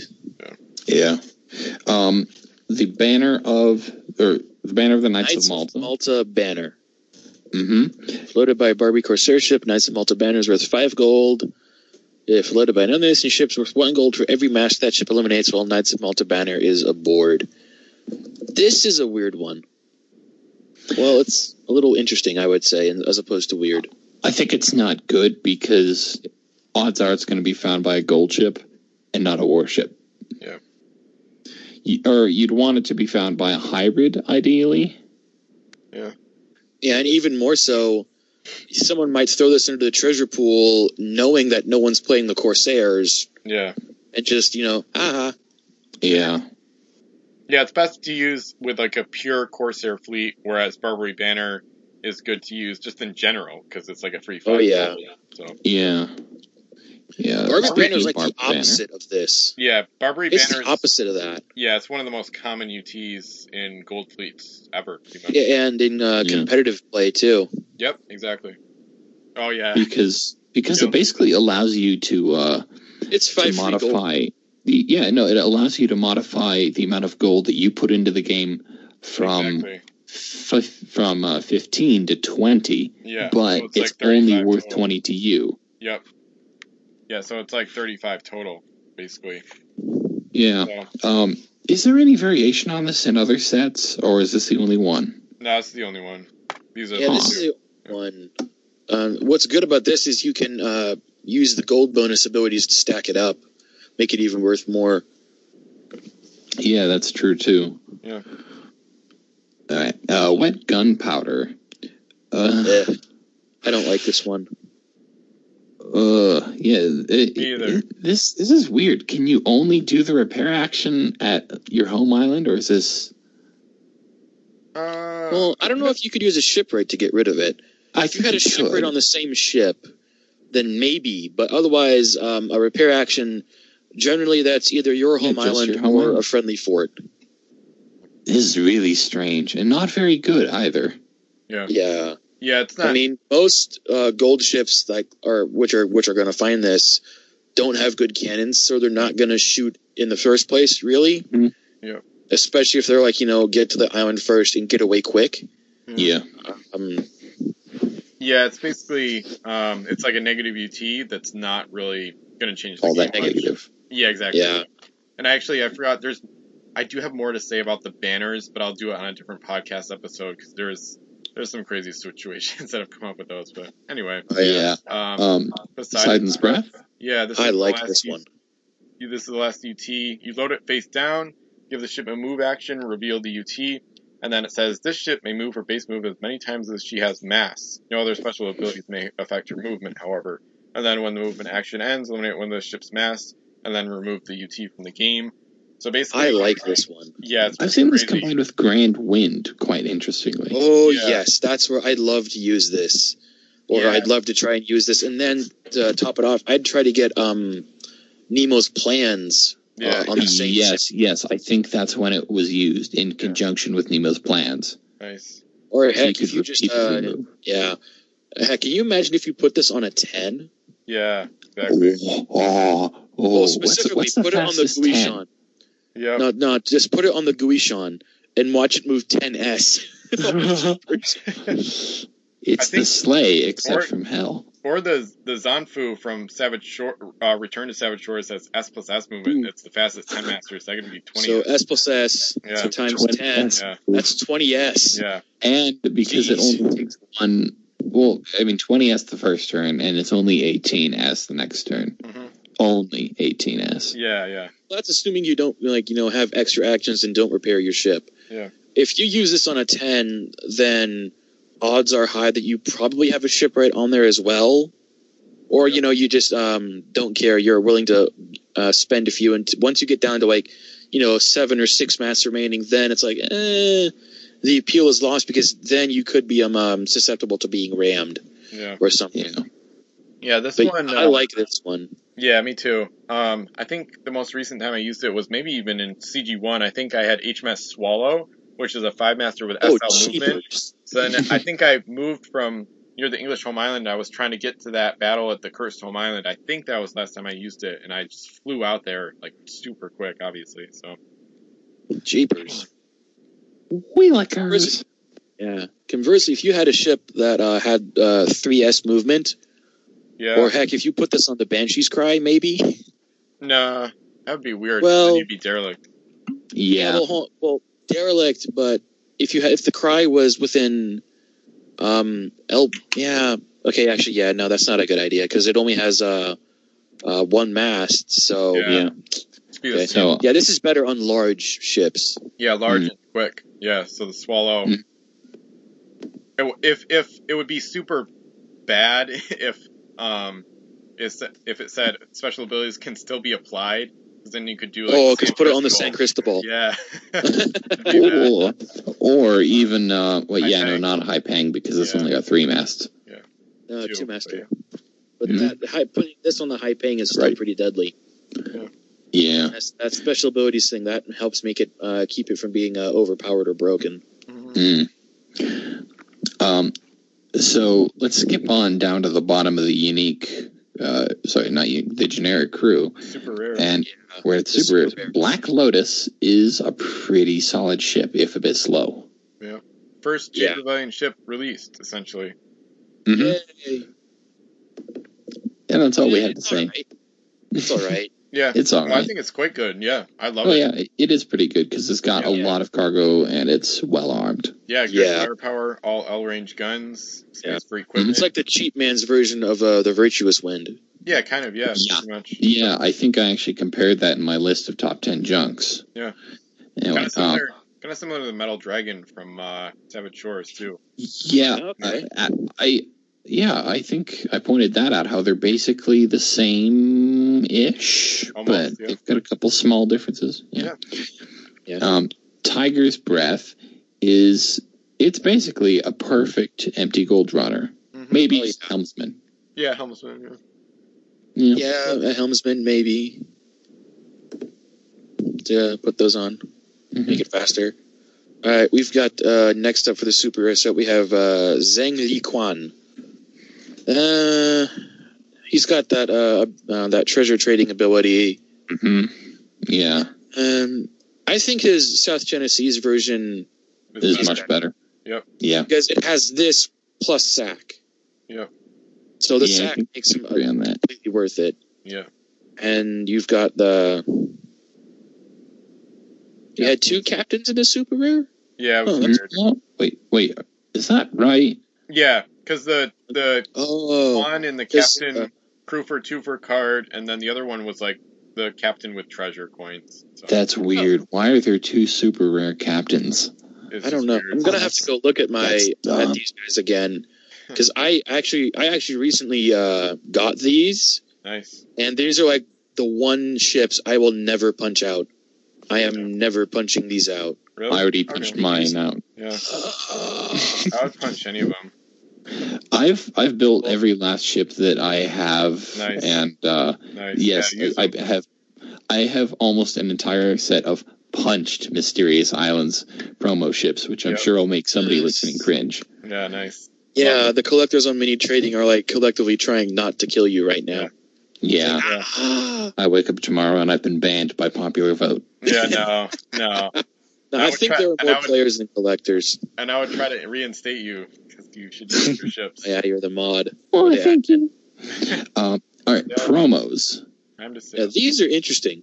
Because they actually have the 4 Musketeers in here, which is pretty cool. Yay. And they're all linked, but they're basically impossible to use together because of how expensive they get.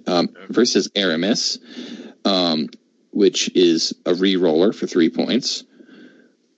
We can agree that that's a pretty good ability, right? Oh, yeah, and the fact that he's French, even though I personally don't particularly like the French as a whole, as a faction. Here we go. A little biased.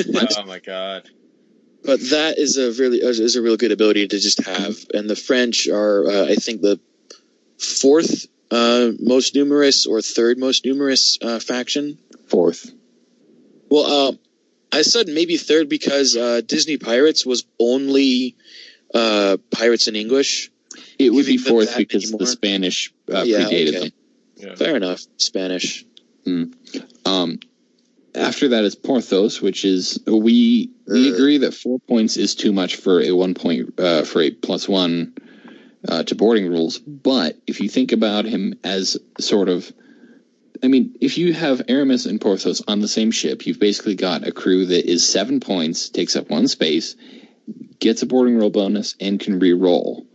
So maybe a bit expensive, but also a pretty good combination to have for boarding. It'd be even better if he was like, if he was just a 1 point less. That's still by itself. That's still maybe too much for boarding rolls.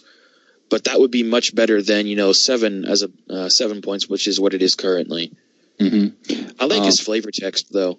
Yeah, you might like reading The Three Musketeers then. Mm-hmm. I actually haven't read that. Or eating The Three Musketeers, as I like. Mm-hmm. I like to do that a lot. Well, it was Halloween not long ago, so I'm sure you engaged in plenty of that. Oh, yeah. Musketeers, Milky Ways, and Butterfingers. Oh, Milky Ways are the best. Oh, yeah. Oh, the Simply Caramel ones. Ooh, I love those. Oh, those are good, too. Athos is a Marine, 6-pointer. Combine him with Aramis, maybe. A 9-point reroll. I'd rather combine him. Really, I'd rather see Athos with Aramis. Oh, yeah, oops. Yeah, my bad. I thought you were talking about Porthos. Oh, no. Porthos was the last one. Would you rather see them combined? Oh, Athos and Porthos? No. Yeah, no. Marine and the overpriced +1 the boards? No. But Marine and reroll? Yes. So my bad. I thought I got mixed up there for a second. Yeah. In the last of the four is D'Artagnan. I do know that is the correct pronunciation. So God. D'Artagnan is a 5-point S-border. I don't know for sure if it'd be better to link him with just one or try to do all four. I wouldn't try to link him with any of them. I'd just put him on a ship that has some kind of boarding focus. Yeah. Especially if I didn't have any of those S-boarding captains available. Yeah.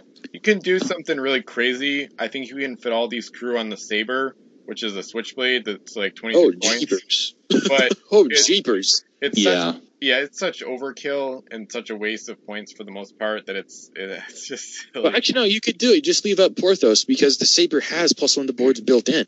Yeah, exactly. So D'Artagnan, Athos, and Aramis. Yeah. You could put it on that one crazy expensive French four-master. Hercules. Yeah. Cool. And it still is probably not quite a good idea then. No. Yeah. I will still do it one of these days in a hypothetical fleet that I should actually hunt down all the Musketeers here, make sure I've got a copy of that ship, and then use that in one of my games. See how my play group reacts. Yeah, see how I've got the Hercule, but I don't have any of these guys. The only cardboard ones I have, I think, are the American ones out of these promos here. However, I want to get this next one. I want this version of Captain Blackheart. Yeah. He doesn't seem amazing to me, but still. No. He's a pirate that gives you +1 to cannon rolls against pirates.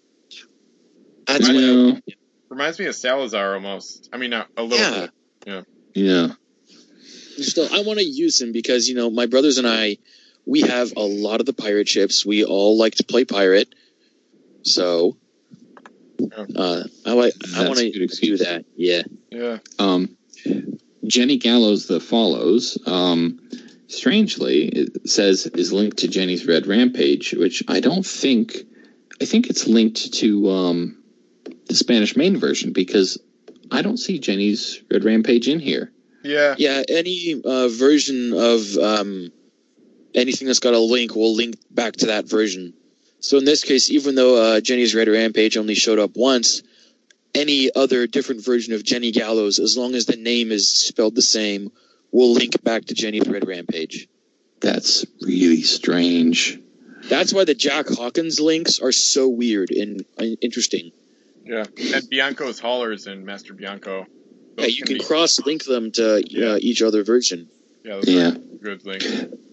But as far as this crew in particular goes, I mean, it's the same version, but arguably with an even less useful faction-specific ability. Mm-hmm. Well, I don't know. The English are a popular faction. They are. Quite a bit. I wouldn't pay 6 points for this, though. I don't know. I think the faction would have been 2. I think maybe it's 4 5. at most. 5 would be more appropriate for this crew, maybe. Yeah. Nah. I think the biggest problem with this one is that her 3-point original version plus 2 gold ability is so much better than this way better. To use this, you'd have to be much more better. You'd have to be crazy to use this over that. You know what I mean? So it's pretty much made irrelevant by how contrasted they are. Yeah.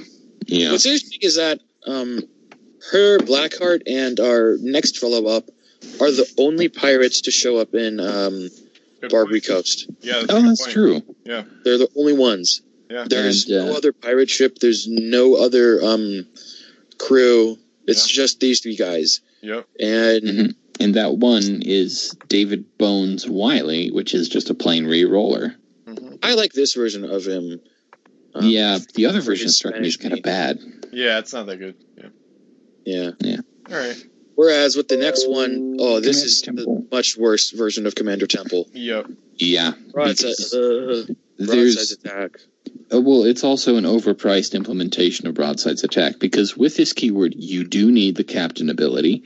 And in Crimson Coast, I don't remember his name. Percival Blake gets captain and Broadside's attack for 7. Yep. Whereas if you use this, you're going to be spending 8 and taking up more space. This is not a good crew. Yeah. His Spanish main variant, which allows you to capture any derelict you explore, so much fun. Yeah. Especially when you put that. I like to use him on the Maui's fishhook, the hoist. Yeah. Oh, that's so fun to do. Yeah. All right, the next one. My brothers don't want me to be English in any other campaign game. Yeah. Hate that. Yeah. The next one is actually worth mentioning. Diana Dune. This Pretty version important. of her is a 0LR reroller. The other English one is Cargo Owen, CRGO. But his first version, Crimson Coast, is an Admiral crew.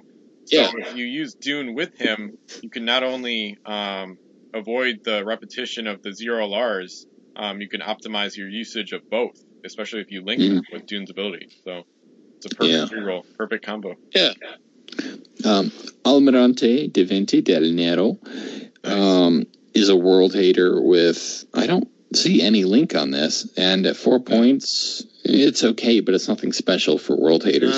He's important to the Spanish because he's their only world-hating pure crew ever, I think. Yeah, there are other crew that have that ability tacked on, but it's in addition to something else. But if it's in addition to a captain, it's always a good value. Yeah. Because you basically... This one's better than his original, too, because that just gave +1 against the pirates, I think. So it's an upgrade, so that's nice. Yeah. The other one's not, though. De Silva, the next one, BA versus... It's Temple all over again. Yeah. I would argue he does have at least some more utility because he's linked to all Spanish ships. Yeah, you can throw him on, and he doesn't take up cargo space, but... You know, if you're looking to for a garbage fleet challenge, put him on a 5-point ship without a captain. That's just really cruel. Wait, no, I have an even better idea. Where is he? Put Temple aboard Patagonia using Robinson. Oh, jeez. I'm a bad man. Bloody Jake. This is the worst version of Bloody Jake. Awful. Yeah. Terrible. Yeah. 4 points. Yeah, because Bloody Jake was originally 2 and had the very same ability. Yeah. Next one's awesome. Administrator Scott Bratley. Yes. Second English. I like this version of him better. Oh, yeah. Well, I like both. This is the better one. Yeah, kind of. It's worse in standard games, but campaign games you have to use this one basically. So. Now, even in standard games, this version of him, I think, bears consideration. I think. Yeah, especially if you don't have Lawrence. Yeah, if you don't have him, yeah. I like that. You continue first. Yeah, I like that his flavor text implies that he's a more sneaky person. Yeah. As opposed to the other cancelers, the only other one that's sneaky. No. Well, the one that where text implies they're sneaky is Lenoir and I think Diaz. Yeah. So he joins that duo as a sneaky canceller, because all the other cancelers are, I think, personalities or have those personality type things. Yeah. I'm not sure. You could actually use the Crimson Coast version of Bratley. Those 5 points could be used on Lawrence to bring in Lawrence. Oh yeah. So another weird combo with the promos here. Anyway. Yeah. I'll be the one to try to pronounce the next name. Okay. It's just long. El Duque Rafael de Moreno y Rivera.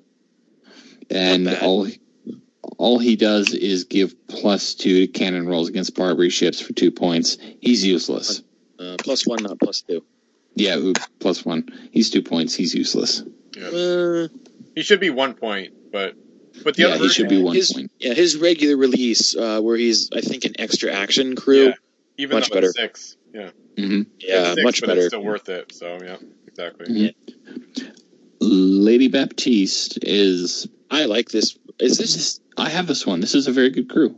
Yeah. Her Revolution version. Is it similar to this? I don't remember. The Revolution version is just a plain re-roller. Yep. Oh, so this is the superior version then. Yeah. You could basically say, yeah. Yep. Yeah. Upgraded version. Yeah. Oh boy. Carl Smith. Oh boy. I have this guy. I've never used him. Yep. You never will either. Yeah. Yeah. Well, unless I'm like absolutely desperate or I have a specific objective or a scenario demands it. Yeah. But yeah, I'm never using this. Yeah. Won't happen. In a second.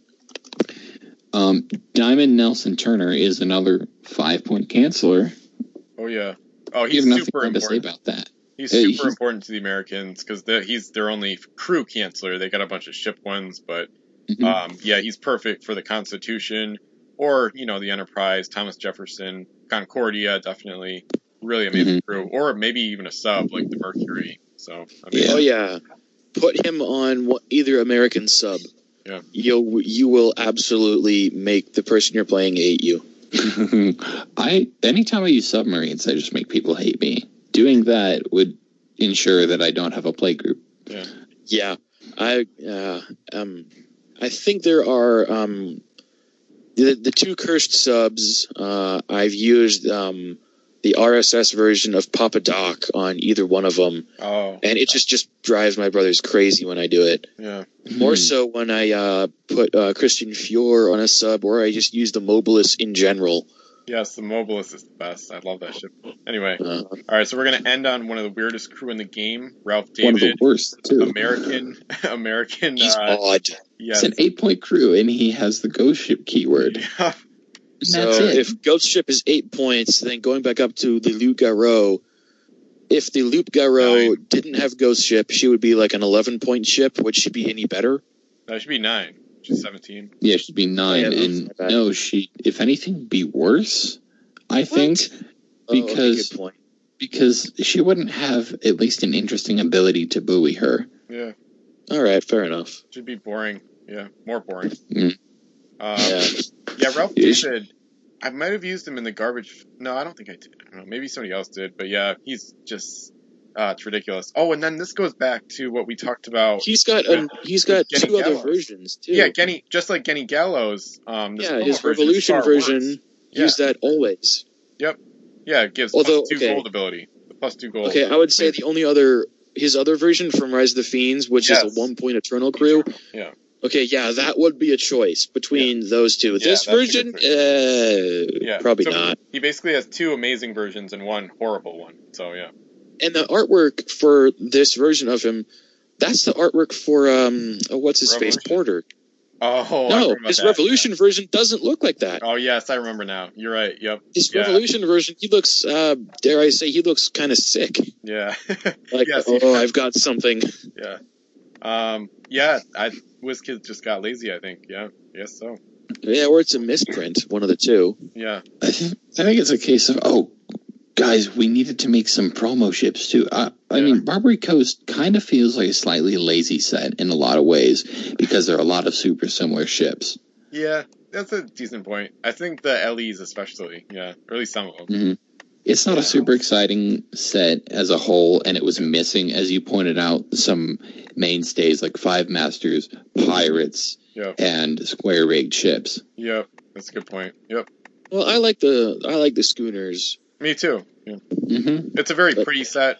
It kind of feels lackluster compared to the sets like surrounding it. Like Revolution and South China Seas are just blow you away. Yeah. So those are 2 of the best. Well, South China Seas is one of the best sets. Yeah. Revolution, there's some debate about how good that is. I mean, a couple of people think the Spanish got shafted, at least in terms of crew. Whereas, however, like Revolution didn't have good crew in the first place. Yeah. So everybody got shafted in that set. Pretty much. All right, fair enough. Per crew, Although I will say the Spanish didn't get a ship larger than 4 masts, but it just so happened that the 4 ships they got are amazing. Are like 4 of their best ships ever. Yeah. Yeah. Although, how do you feel about it, Ben, since it introduced your least favorite thing of the game, events? Oh, yeah. Yeah, I talked about Was that, yeah. Yeah. I wasn't here for that. Yeah. Yeah, I think we even glossed over them for the most part, or said they, the truth is just they're way too cheap for what they do, so it's unfortunate. And I except for maybe Buried Treasure. Yeah. Or False Treasure, whichever one it was, the 10.1. Ironically, that was my first event and the only one I had for a while, so I wasn't really exposed to how crazy events are until later, which was probably good, so. Anyway. Yeah, the first ones I got were Becalmed and Foul Winds. Yeah, those are... But I want... Yeah, talk about them. Yeah, like, they're just so unnatural. I don't like how you'd suddenly become, like, Mother Nature and control the weather. Like, it's just ridiculous, so... Oh, well. Yeah. Anyway. If any event I want to have, it would be the False Treasure one. I would love to do that to somebody. Yes. Any other comments on the set overall before we end this? I do remember when Barbary Coast came out, I was mildly excited. And then I bought a pack or two and I went back to buying Revolution. Oh, interesting. Yeah. Cool. Yeah. I remember I was super excited. I don't know if I talked about this on the first podcast. I think I did. I remember, it was one of the only times I don't know if I knew the set was coming out for some reason or something, but I went to Target. I was like 10 probably, and I was super excited that right after we went to Target, we went to like Little Caesars for pizza, and I immediately opened the pack like in there because I couldn't wait. And then I got the Algiers and the Griffin, so I was introduced to not only to the best Corsair ships, but the Corsairs in general and galleys in general. So it was an amazing night for me basically. And then you put the ships on the pizza and pretended to sail around and messed up the cheese. Not quite. I think I opened the pack. Pretty sure I opened the pack before I ate, though, because like I couldn't wait. I was so excited. So. Yeah, I would be too. I still love the smell of styrene. Yes, exactly. Yes, the smell of a freshly opened pack. So nostalgic. I think we should talk about that on another episode.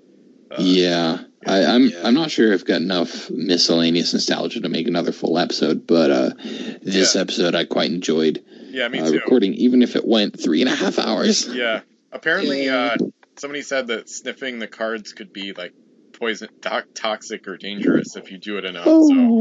I've definitely done that enough. Yeah, me too. I don't. I don't smell the cards. Yeah, but that's probably because I don't smell things in general. My sense of smell is lacking. Oh, okay. It's kind of odd. You should join the trend here. Join the crazy. Yeah. Start snorting. The smell has to either be really, really potent. It has to be like really potent for me to smell it. Yeah. Or it has to be like something I've never smelled before. It's interesting. Do it. Smell it right after you open the pack then, because that's when it's strongest. So. All the cool kids are doing it. Pack in like a long time. Okay. I think the last pack I opened was when I got like a 36, a bunch of 36 from for Fire and Steel. Mm-hmm. And that was like the last time I've opened a pack. Nice. Huh. And that was like 2 years ago almost. Yeah. Yeah, I've mostly just done them for the YouTube videos recently, but anyway. All right. Mm-hmm. So this was episode number 10 of the Pirate CSG podcast. We hope you enjoyed it. And then next episode, we'll talk about some different topics and then eventually South China Seas. So thanks for listening. We're happy to have Xerix on as our first podcast guest. And if you'd like to join as a guest, just let us know. So this is us signing off, and thanks for listening. Good night. Yay. Good night.